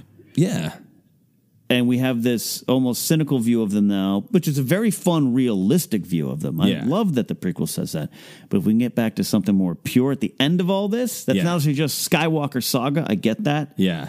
But if it's all tied into it, I'm really off the trail here now. No. Abrams has talked about, hope, and I think that's a good way to end on hope, which we'll get to talk a little bit about hope. I just would hate if there is any second of it you can infer as going forward, we're getting rid of the Jedi because the Jedi weren't good. Because then it'd be like, no, they were good. Yeah, I think it's got to get back to this idea that to me goes to that need to act versus pacifism of there are times that you have to fight. There are times that you must fight. You can't be stagnant to do right. But what matters so much is how you fight. Yeah. When you choose that violence is a solution and when isn't it, and if it could get back to the point where I trust that we will find the wisdom to do that. And when we can be Jedi, we can be Skywalkers, but we can be a force for good. I think. I think that it's going to get to that point. I don't. I love that you and I don't have a direct prediction and direct. I mean, that's part of the fun of the discussion, and I like having my thoughts changed on some path I'm heading down. Yeah. I don't know. And that's what's fun is that this list is long, and I think these are all things that are deeply embedded in these 8 movies, and I think up to a point Rogue One and Solo as well, but really pertaining to the Skywalkers. But sorry, I'm off tangent, man. Today I had a conversation with someone at the live event or something. I was like, I actually consider Rogue One and Solo Skywalker Saga movies too, because it all factors into the state of the galaxy that they have to deal with. So. It does. It's a little bit of a difficult distinction because they certainly things that touch greatly on the Skywalker Saga. Anyway, We can do that episode after Rise of Skywalker. Are they part of the saga of Skywalker? Let's talk about attachments. So there's a lot in the prequels. It's one of the most elegant bits of rhyming, I think, in all of Star Wars, that the Jedi are concerned about them for understandable reasons. The Jedi are exactly correct. Anakin has a selfish love for attachments and can't let it go, and it leads him to helping to bring terrible horror to the galaxy. Yeah. They're still Yoda and Obi-Wan are still kind of on that bandwagon up to a point in the original trilogy, but it is Luke and his friends' constant helping of one another that ultimately brings them victory. Palpatine is wrong. His faith in his friends is not Luke's weakness. It's a strength. His ability to reach his father is a strength. So those two trilogies have some pros and cons about the idea of attachments. Yeah. Do you want the word to be used? Do you want that idea to be really specifically highlighted? The idea for sure. The word maybe, done wrong could be clunky. Yeah, right. But McClunky. But I like the concept, especially attachment, because I would definitely say Kylo's attached to Rey in his heart in some way. Yeah. Even though she shut that door, a great moment. Just watched it last night. I think Rey, that's probably still bubbling on the surface. I think she made a smart decision there. But then the dialogue, we'll see where the dialogue falls into place. Again, everyone could be talking to R2. Even though he seems to answer, I know who you are. He could be saying that to R2. Could be saying that to R2. There's attachment between them two, and I don't always just mean to bring it back to them. You talked about past. You talk about is Poe attached to maybe something in his past, an idea? Is Finn attached to the idea of we're going to learn a little bit more about Finn's origins, probably literally, but hopefully figuratively as well, and emotionally as well. What is he attached to, and does he need to break it? I definitely feel it needs to be there because it's so big. Yeah, it's so one of the big themes that George was putting out there. Yeah, that's where it ends. Vader's attachment goes wrong, and then Vader's attachment is what his ability to detach, I guess, from even himself. His own life is what saves everything. Yeah. But there is something in that great line about from Palpatine in the various trailers about, your coming together will be your undoing, in that from Palpatine's, actually, the more I think about it, maybe it really is going to be at the heart of it, because it's the main trailer, right? Where Finn is making the argument and Poe is making the argument in all of the, hey, the Force has been leading us here. If we lead them, good people will follow us. All of the good guys are talking about, let's come together and form a bond and be, more than the sum of our parts. Right. And Palpatine is laughing, mocking, going, as soon as you care about someone, I have my way in to control you. Take it apart, yeah. And so maybe it really will be that idea, that Rey, all of them, but Rey and Kylo in particular, that somehow their literal clash opens up some opportunity for Palpatine. Yeah. And in some ways kind of revisit these ideas of, attachments can be a weakness if you let them be, but they can also be a strength. And it could be central to how Rey and Kylo resolve the conflict, that they are able to rely on one another in some way. Yeah, even or somehow my mind goes to like, does Kylo, is he going to sacrifice himself? So Rey says, no, I don't want you to do that. I'm going to go, she goes dark for a bit or something, like now I'm getting real literal with Dark Rey, which I still don't think is the way it's going. And she has to learn to let him go. Like it has to be powerful. It has to be so powerful in this film. Yeah, the Dark Rey thing could be a vision where her life is at stake. Yeah, like that could be a literalization of like Palpatine invading her mind. So it could be more than just like, oh, here's a thing I see because I touched the Vision Stone, and here's a way I could go. But maybe it could be something with higher stakes. You're kind of touched on this, so let's go right into this. This idea of selfless love versus selfish love. I think it's another thing that Lucas really cemented. Once he finished working on the prequel trilogy, it took some penciling in first, but Anakin needs Padme. It's selfish. He can't imagine living without her. Right. So he saves Palpatine from Mace Windu. Versus he sacrifices himself to save Luke. Right. One of his huge choices is selfish. The other is selfless. Right. Does that resonate with you? Do you like that theme just for yourself as a person? It's one I think I'm always struggling with, right? To love somebody does not mean to possess somebody. To love somebody also means you must give up of yourself on a daily basis. And I think it's something I struggle with, especially because me being a very solitary person, I might, if in that situation, been like, cool, yeah, my boss is going to kill you, and I'm going to move on with life and try to solve this myself, because I like spending time alone. I don't know. No, it does resonate. It's, to me, the most beautiful lesson in Star Wars is Vader's sacrifice and Luke's essential sacrifice. I think he's throwing down that lightsaber to die. Because he would choose that over turning to the dark side. Yep. So, yeah, I think... it'll be there. We're gonna figure out who. Yeah, it will definitely be there, and I think this is one that will definitely play out over all the characters. Babu Frick. The horror of war is that you might lose someone, and how do you handle it? 3PO might be the one. 3PO might be the love y'all, I'm going. Yeah, and then does somebody lash out in vengeance? Does R2 almost fall to the dark side because he loses 3PO? Dark 2 is what we need. Dark 2, that's what we need. All right, orphans and found family. This one I think might be big, really, really huge in episode 9. There's a tension, I think, in the Skywalker saga. It's now literally being called the Skywalker saga. There's a tension between the hereditary power of this one family, right, versus is the history in Star Wars of literal orphans and of finding your family. Like, is this why Abrams is like, it's really important for me to see them together? Yeah. Because part of this story is Kylo has to deal with the fact that he's a Skywalker. Yeah.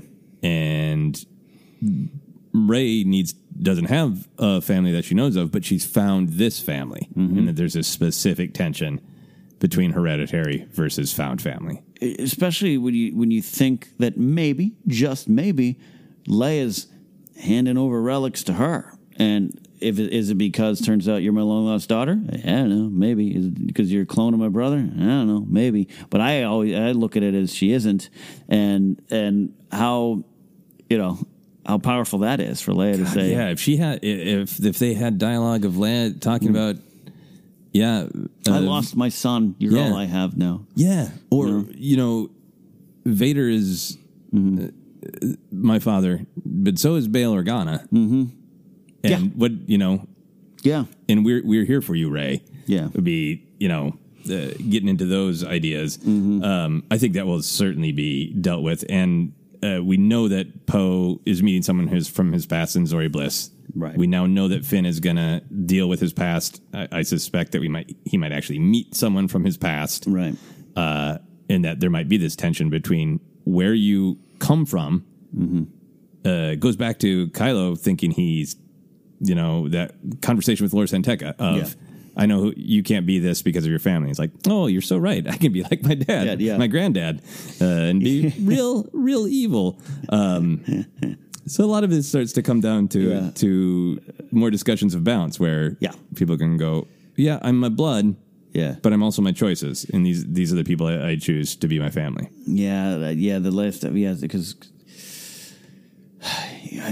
Sorry. I'm struggling because I guess I want to say this is why I hope Rey is still Rey from nowhere and has no name that means something outside of herself. I don't know. I don't know. Yeah, and I don't know. I feel like.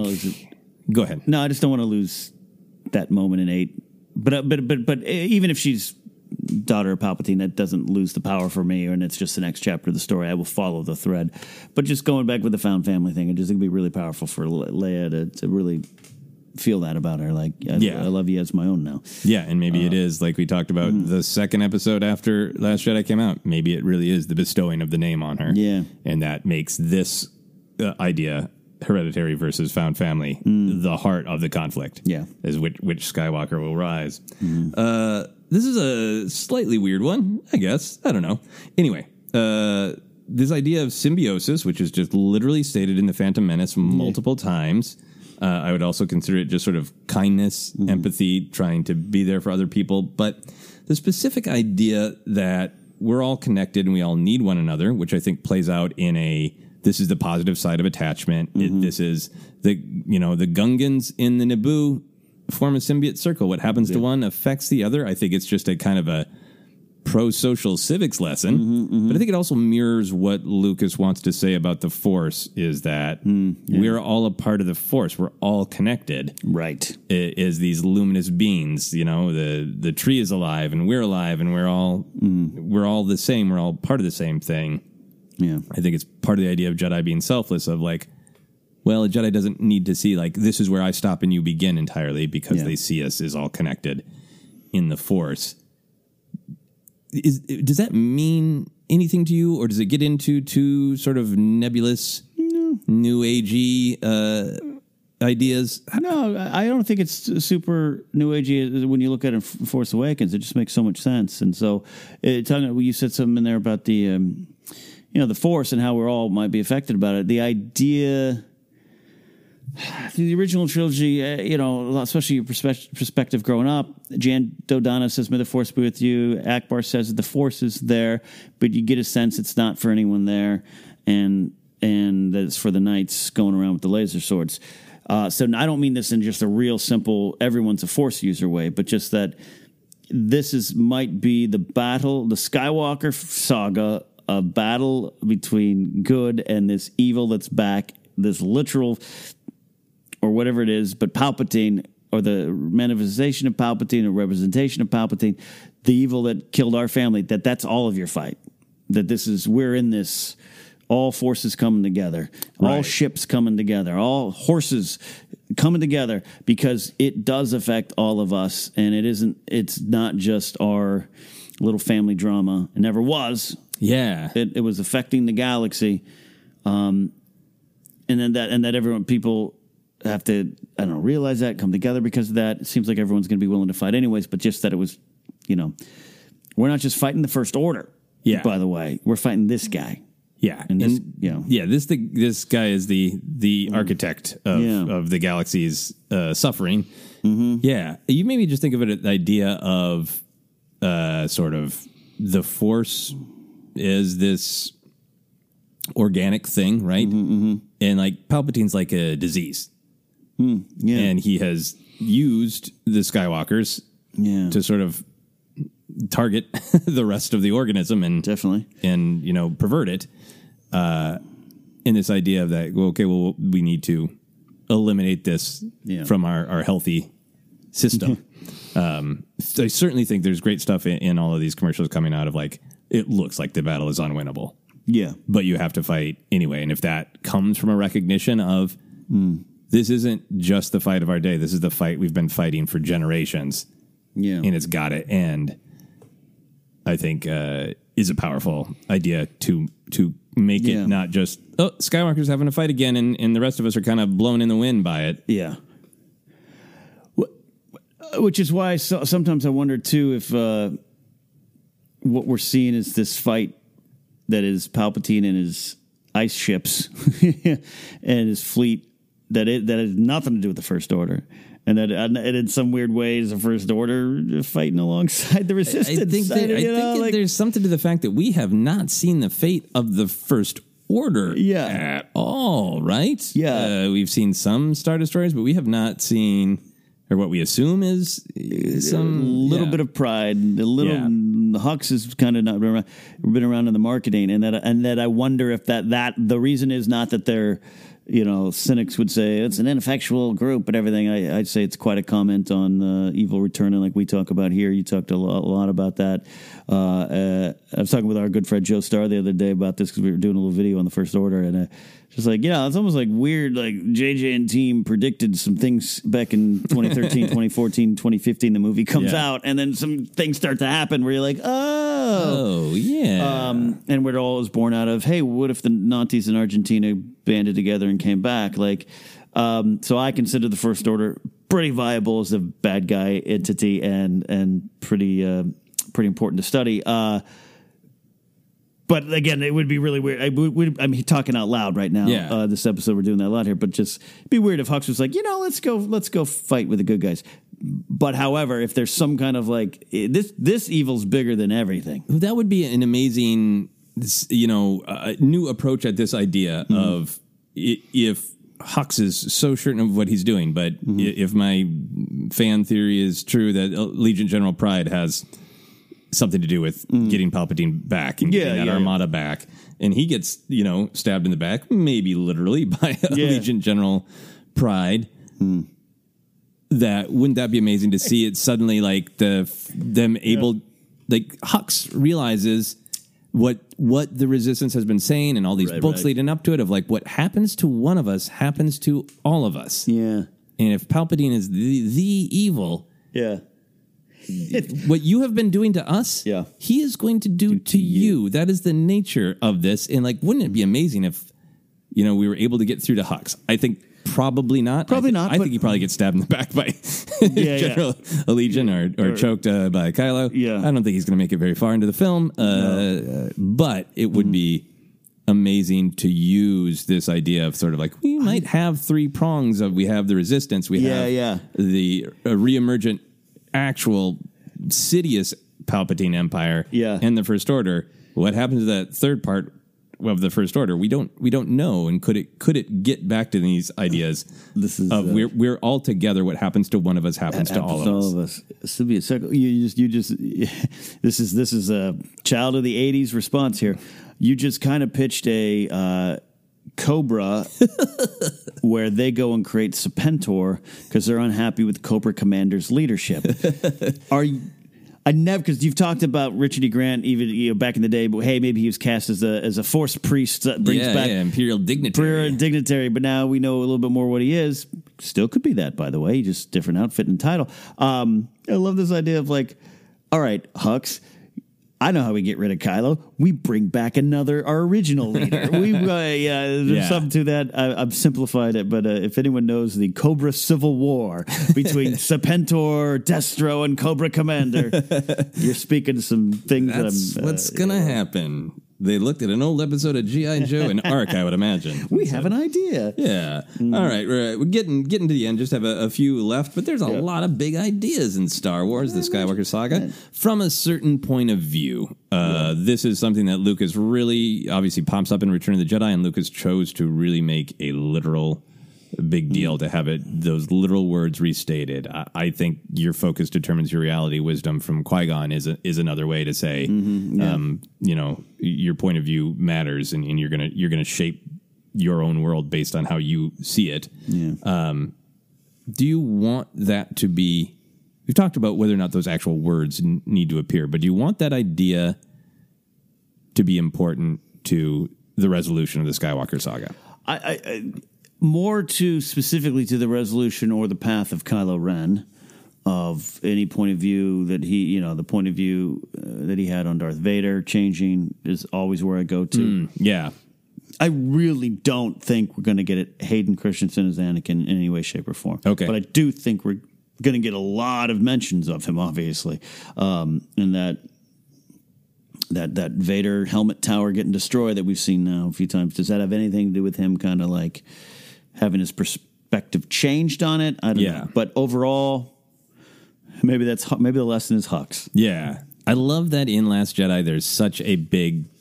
The words "your point of view" aren't used, but hearing the tale of what happened at the temple from a couple different perspectives. Yeah. Rey and Kylo seeing into one another's minds and clinging to what their interpretation of what they saw. They both saw things accurately, but spun them into the way they wanted to see them. So we've had some doubling down on how being too caught up in your own point of view is dangerous. Yeah. I think you hit the nail on the head.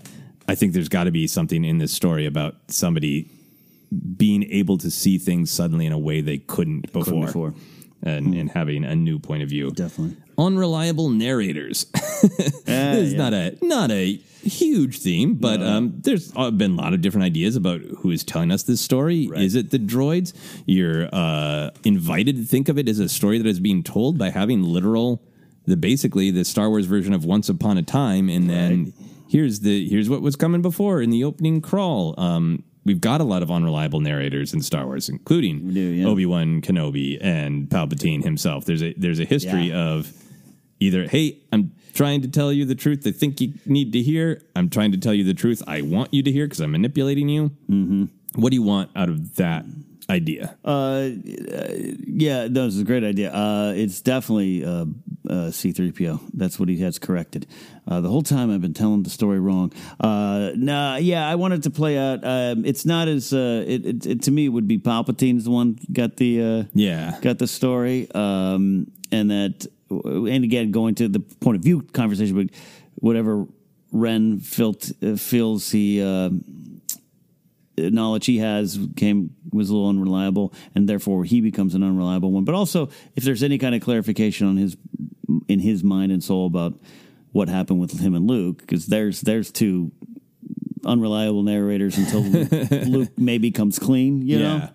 So I think we'll circle him if it's present at all. Yeah, I think there could be some really interesting storytelling with 3PO of obviously something's happening to him. Is it just he's being turned into a red-eyed war machine and using 3PO as bowcaster and it's cool, or is he getting his memories back because he was at the center of it all, or is there something where R2, is R2 involved in the last beats and it does kind of connect it to, maybe he is the one who knows everything. And he's coming back to like, nah, I'm a reliable narrator. I was there. Yes. Actually, that'd be great.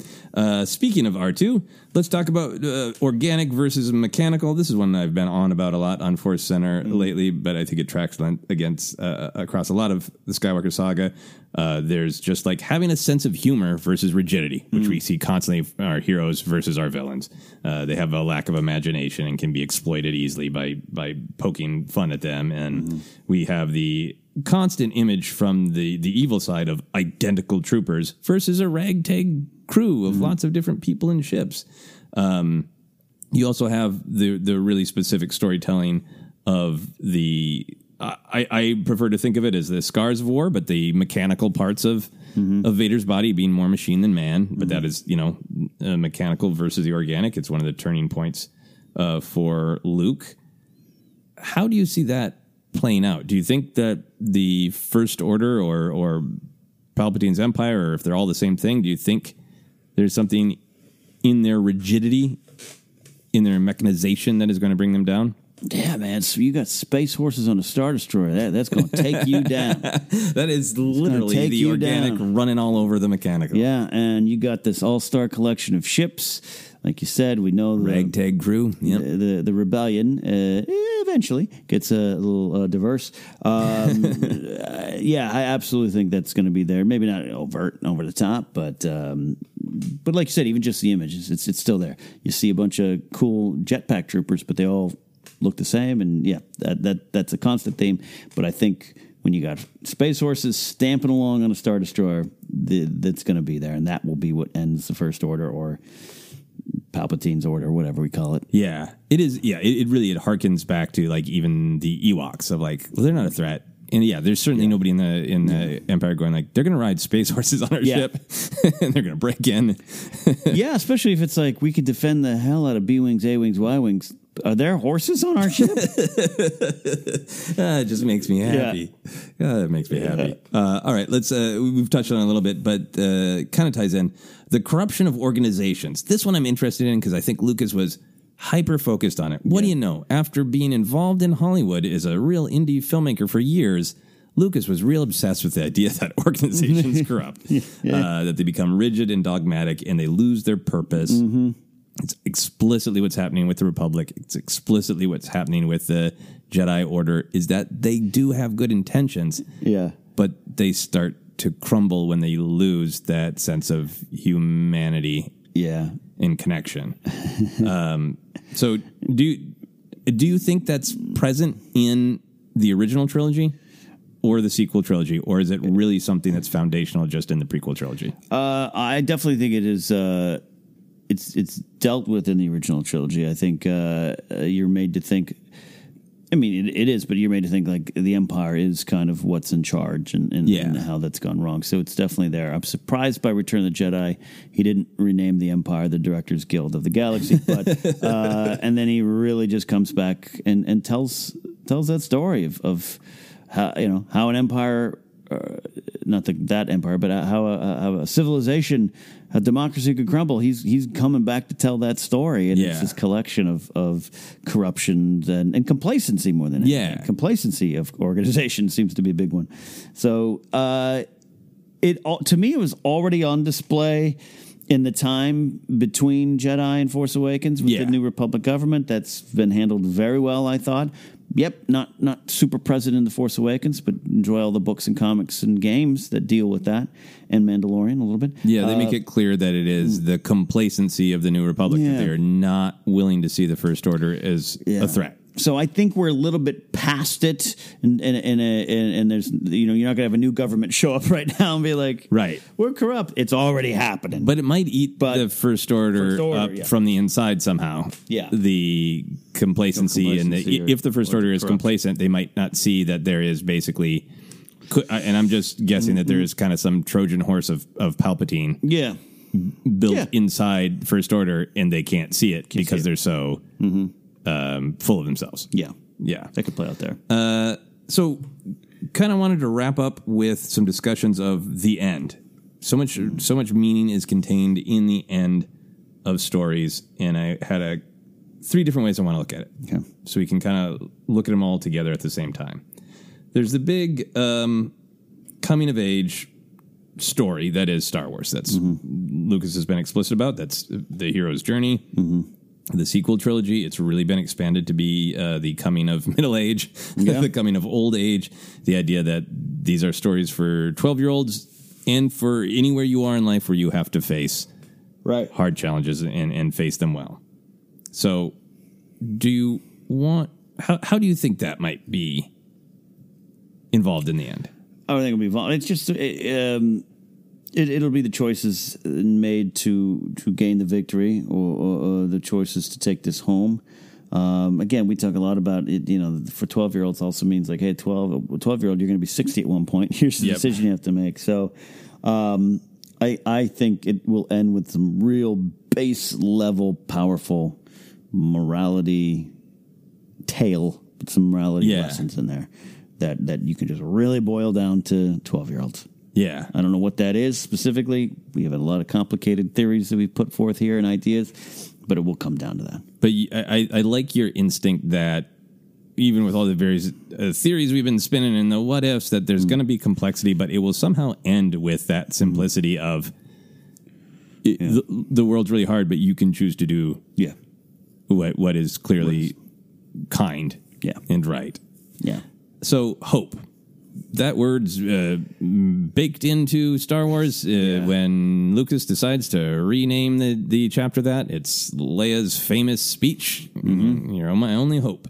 So, and hope is what, in some ways, is the victory in The Last Jedi. So we've kind of already got the hope. But how do you want the idea of hope to be embedded in this story, and in particular, do you want all of the Skywalker saga to end on a beat of hope in specific? Absolutely, a beat of hope, a moment, a hopeful future, something. I want it to be a little less overt than Rogue One, and I love all the hope mentioned in Rogue One. It's a driving force in Rogue One. Yeah.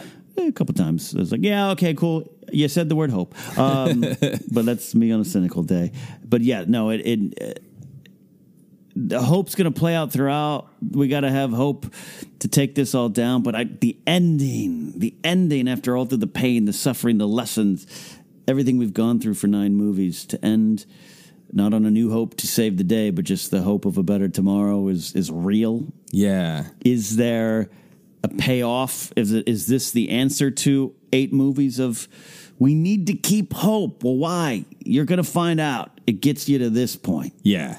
We're on an A to Z journey, and this is where it's Z, and this is what hope gets you. Yeah. Could be that. Yeah. I think there is still that possibility that how is this rhyme with, but it's different than Return of the Jedi. Return of the Jedi ends on a party. We won. Yeah. There's a little bit of melancholy with Luke, but I wonder if this is and we see them just for a couple little scenes, with beautiful John Williams music, happily living life. Yeah. Because this is what they fought for. This is why they had hope. Exactly what you're saying. And this is what they won. Yeah, you finally won it. You won that new car in the game show, man. You've been playing for it for 8 films. Yeah. And many, many bits of supplemental material. Final question. So Lucas has talked about how the Skywalker saga was originally a fairy tale, and you can really see that in New Hope. Now that the Skywalker saga is coming towards its end, it's had a lot of complexity. Is it still a fairy tale?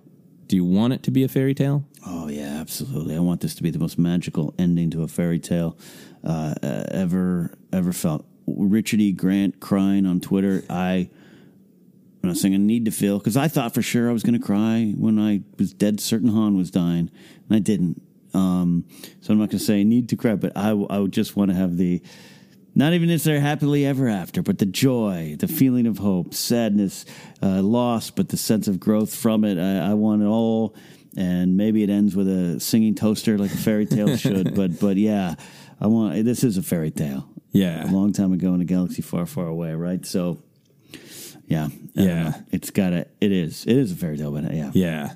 I think I want that slightly more complex fairy tale because the story has inevitably become that. A lot of people looked at the end of Return of the Jedi and said, well, it's a fairy tale because they lived happily ever after, right? Because we don't need to know anymore. Right. But the choice of the sequel trilogy to say, evil comes back and a new generation has to deal with that. So what is that like? That's, I think, why we're telling this story, why this is a part of the story.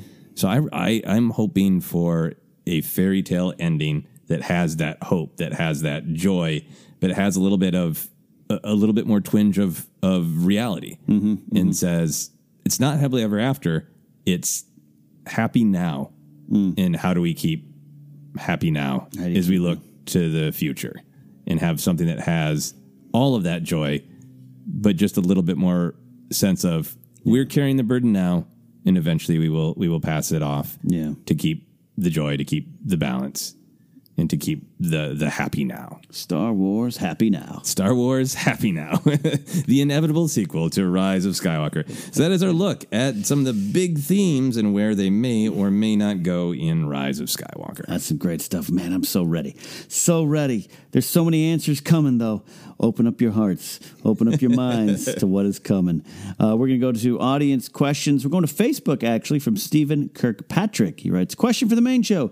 Do you think we'll see Gungans in episode 9? I'm a prequel kid and grew up with Phantom Menace. I always thought Gungans were treated unfairly. I understand that Jar Jar may not be for everyone, but I think most people incorrectly assume all Gungans were like Jar Jar. I'm probably the only fan who thinks this way. But I want to see the grizzled Gungan bounty hunter or the loyal Gungan co-pilot. I just want more Gungans in the galaxy far, far away. Thanks for the countless hours of entertainment. Thank you, Stephen. Thank you for being a prequel kid. Thanks for supporting the Gungans. I like what he said here, Joseph. There's some stuff that makes a lot of sense, particularly at the end. But where do you want? You want some Gungans rolling around 9? Oh yeah, come on, we're all in. Get the Gungans in the battle. Yeah. I think the Gungans have a ship buried somewhere in that fleet. That would be great. I would love that. But yeah, I totally agree. I think there's some great Gungan action in the Last Shot novel. I think that's the one where the Gungans like, we don't all say Misa. Yeah. That's just how some of us talk. Yeah. I've seen it before, but the last time I was watching Attack the Clones recently with my wife, there's that shot of a couple Gungans on Naboo, and they look like they're in a little bit more like regal, fancy dress, and it's fun to see that representation of Gungans. And I would love more of it. I want a Gungan ship. I just want a quick shot too. Yeah. Yep. If we lead, good people will follow, and some of those good people are Gungans and their Gungan Wars ship that they made underwater. Great. Yeah, no, if we have Unamonko flying up in space, but I like it, that a grizzled Gungan bounty hunter. Not that we see it in 9, but I love that concept. A co-pilot. That makes a lot of sense, too, if it's you cut to a ship. And it's so funny because even if that was the case and that battle or that shot that we've already seen of the Falcon leading everyone in, if you cut to a cockpit and there's a Gungan co-pilot, it's going to elicit so many reactions. Yeah. Good, bad, Not indifferent. But I want them to find a way to do that. Yeah. I don't know. I don't know if they will, but It'd be very it would cool. work. It would work for people like Steven and prequel fans everywhere. Brian Barry writes, I've been wondering if our gang is on Endor as a funeral spot for Luke.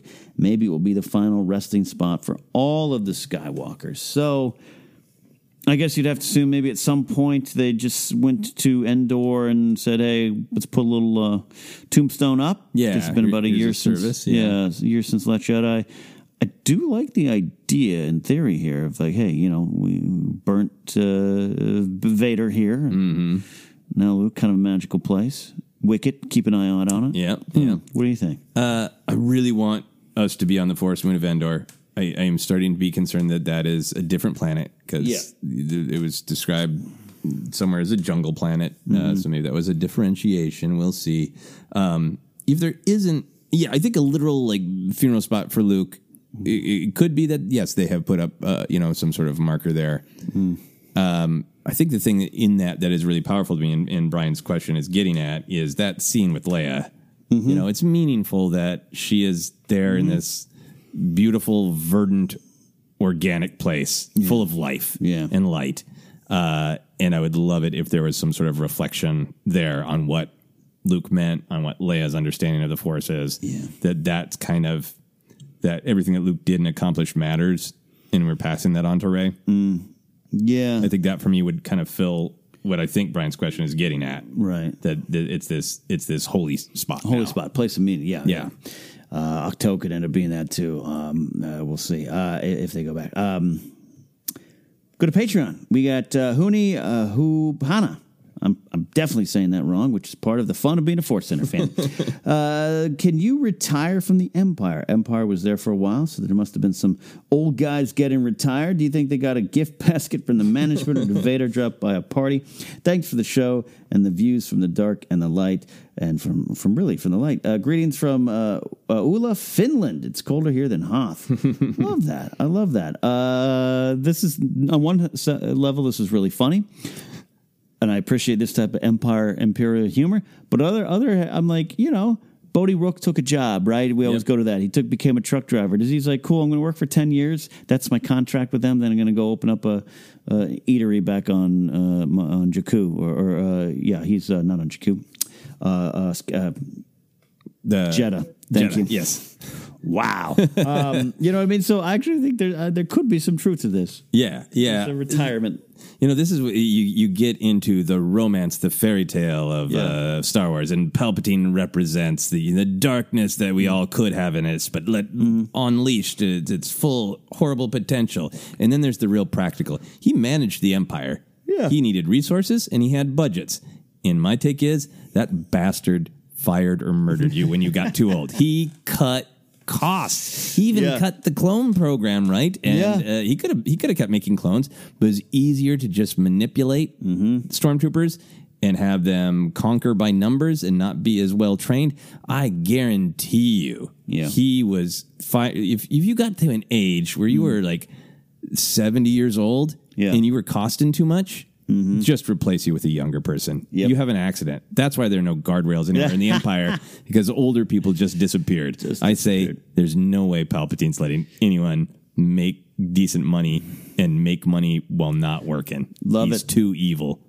He's real world evil as well as romantic space evil. Love it. And, if you worked in Scarif and you retired, you're not taking those secrets out to the public. Boom. Off a guardrail, off a guardrail-less walkway. You can have an ocean vacation by being drowned. Great answer there, Joseph. I love that. Eric Chapa, last question today. Even though we know nothing of the content of the Obi-Wan show, what are some responsibly speculated fun titles for the series that you wouldn't mind? I, for one, would love if the show was simply called Ben. What are some of your fantasy titles for the show? See Ben. I think Ben's a possibility. It might be a little too casual. Go for it. Kenobi's the leading contender in the clubhouse for me. It's just so simple. It's similar to Solo, but that might be. But it also gets what they don't want to. Yeah, but it gets to he kept that part of the name, but he's lost the name Obi-Wan. Can he, reclaim it? That kind of thing. Here's my thing is I hope that they do not back themselves into any sort of subtitle corners like they did with the two anthology films, right, the Star Wars stories. Because I would be happy if it was Ben : something, to follow Star Wars traditions, or Kenobi : something. Beyond the Dune Sea. Kenobi : The Dark Times. The Dark Times. Tie into what he said, and it's true. It's true for him personally in the galaxy. Old Man in the Desert. Hello There is an obvious. Hello there. But Hello There does start Ben : Hello there. Does definitely start to sound like a quirky indie musical. Yeah, it does. Emma Stone is for sure in that. The closest I have to a good, it's not a good guess. It's a desire. I would love something that gets to the heart of he's trying to reclaim being a Jedi. Yeah. I mean, he's got a new mission, right? It's to look over Luke, and that matters too. But he's got to reframe his mind to be okay with that. Right. Finding Hope, the Ben Kenobi story. Everything sounds like maybe Kenobi is recovering from addiction or something. Who knows? A past and future Jedi, something like that. Yeah, that's great. I'm still going to go with Kenobi, but I'll try to think of some other ones. Yeah. Now it's just getting silly. Yeah. Jedi in the Desert. Jedi in the Desert. Lost in the Desert. Story of Obi-Wan Kenobi. Sax music plays. Jedi Knights. Yes. Jedi.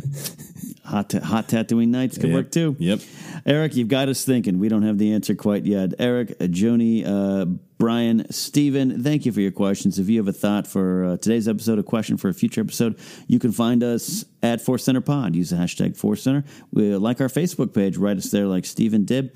Website forcecenterpod.podomatic.net. Podcast available in a lot of spots like iHeartRadio, Apple Podcasts, Google Podcasts, Stitcher, TuneIn. We are on YouTube and Instagram as well. Don't forget, if you want to support the show, you can go to patreon.com/Force Center. And 'tis the season, Joseph. I saw some sales ticking up this past week over in TeePublic. Yeah, we got to get some of them shirts flying out the door. If you're getting yourself a Speculate Responsibly shirt, let us know. Tweet a picture of that and share it with us. You can find them at teepublic.com/user/forcecenter. Yeah, get that I Heart Murder Bear shirt. We got our own stuff going on. Like we said at the top of the show, it's been a busy, fun time. But Joseph, where can they find you? You can find me on Twitter and Instagram is at Joseph Scrimshaw, and you can go to my website, josephscrimshaw.com, for all sorts of comedy albums and a comedy book and live shows. Got a lot of shows coming up, so check that live shows page. And then on the podcast front, later this week, on Thursday, Alex and Molly Damon are on my podcast, Obsessed, talking about Battlestar Galactica. Oh, nice. It was such a great conversation, and we only bring it back to Star Wars 3 or 4 times, which I think is pretty impressive for the three of us. But just had a delightful time talking to Alex and Molly. They are great people and great fans of Star Wars and great contributors to the Star Wars community. Yeah. So you can find that on josephscrimshaw.com. Check it out. Go to me at Ken Napzok or kennapzok.com. Got some information, some live shows coming up, and working on to confirming some things in 2020. Oh, wow. That's weeks away. Woo! Well, what is also very close is Rise of Skywalker. We hope you feel like you're getting ready and you're excited for Episode 9. So for Joseph and Jennifer, I'm Cad. We'll see you next time. That was Force Center.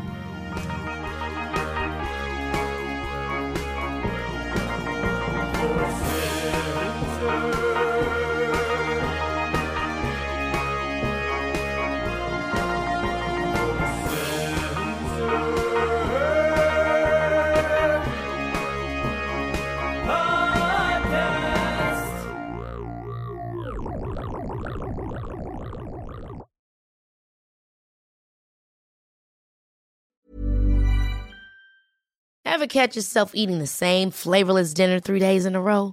Dreaming of something better? Well, HelloFresh is your guilt-free dream come true, baby. It's me, Keke Palmer. Let's wake up those taste buds with hot, juicy pecan-crusted chicken or garlic butter shrimp scampi. Hello Fresh. Stop dreaming of all the delicious possibilities and dig in at HelloFresh.com. Let's get this dinner party started. Hi, I'm Daniel, founder of Pretty Litter. Cats and cat owners deserve better than any old-fashioned litter. That's why I teamed up with scientists and veterinarians to create Pretty Litter. Its innovative Crystal formula has superior odor control and weighs up to 80% less than clay litter.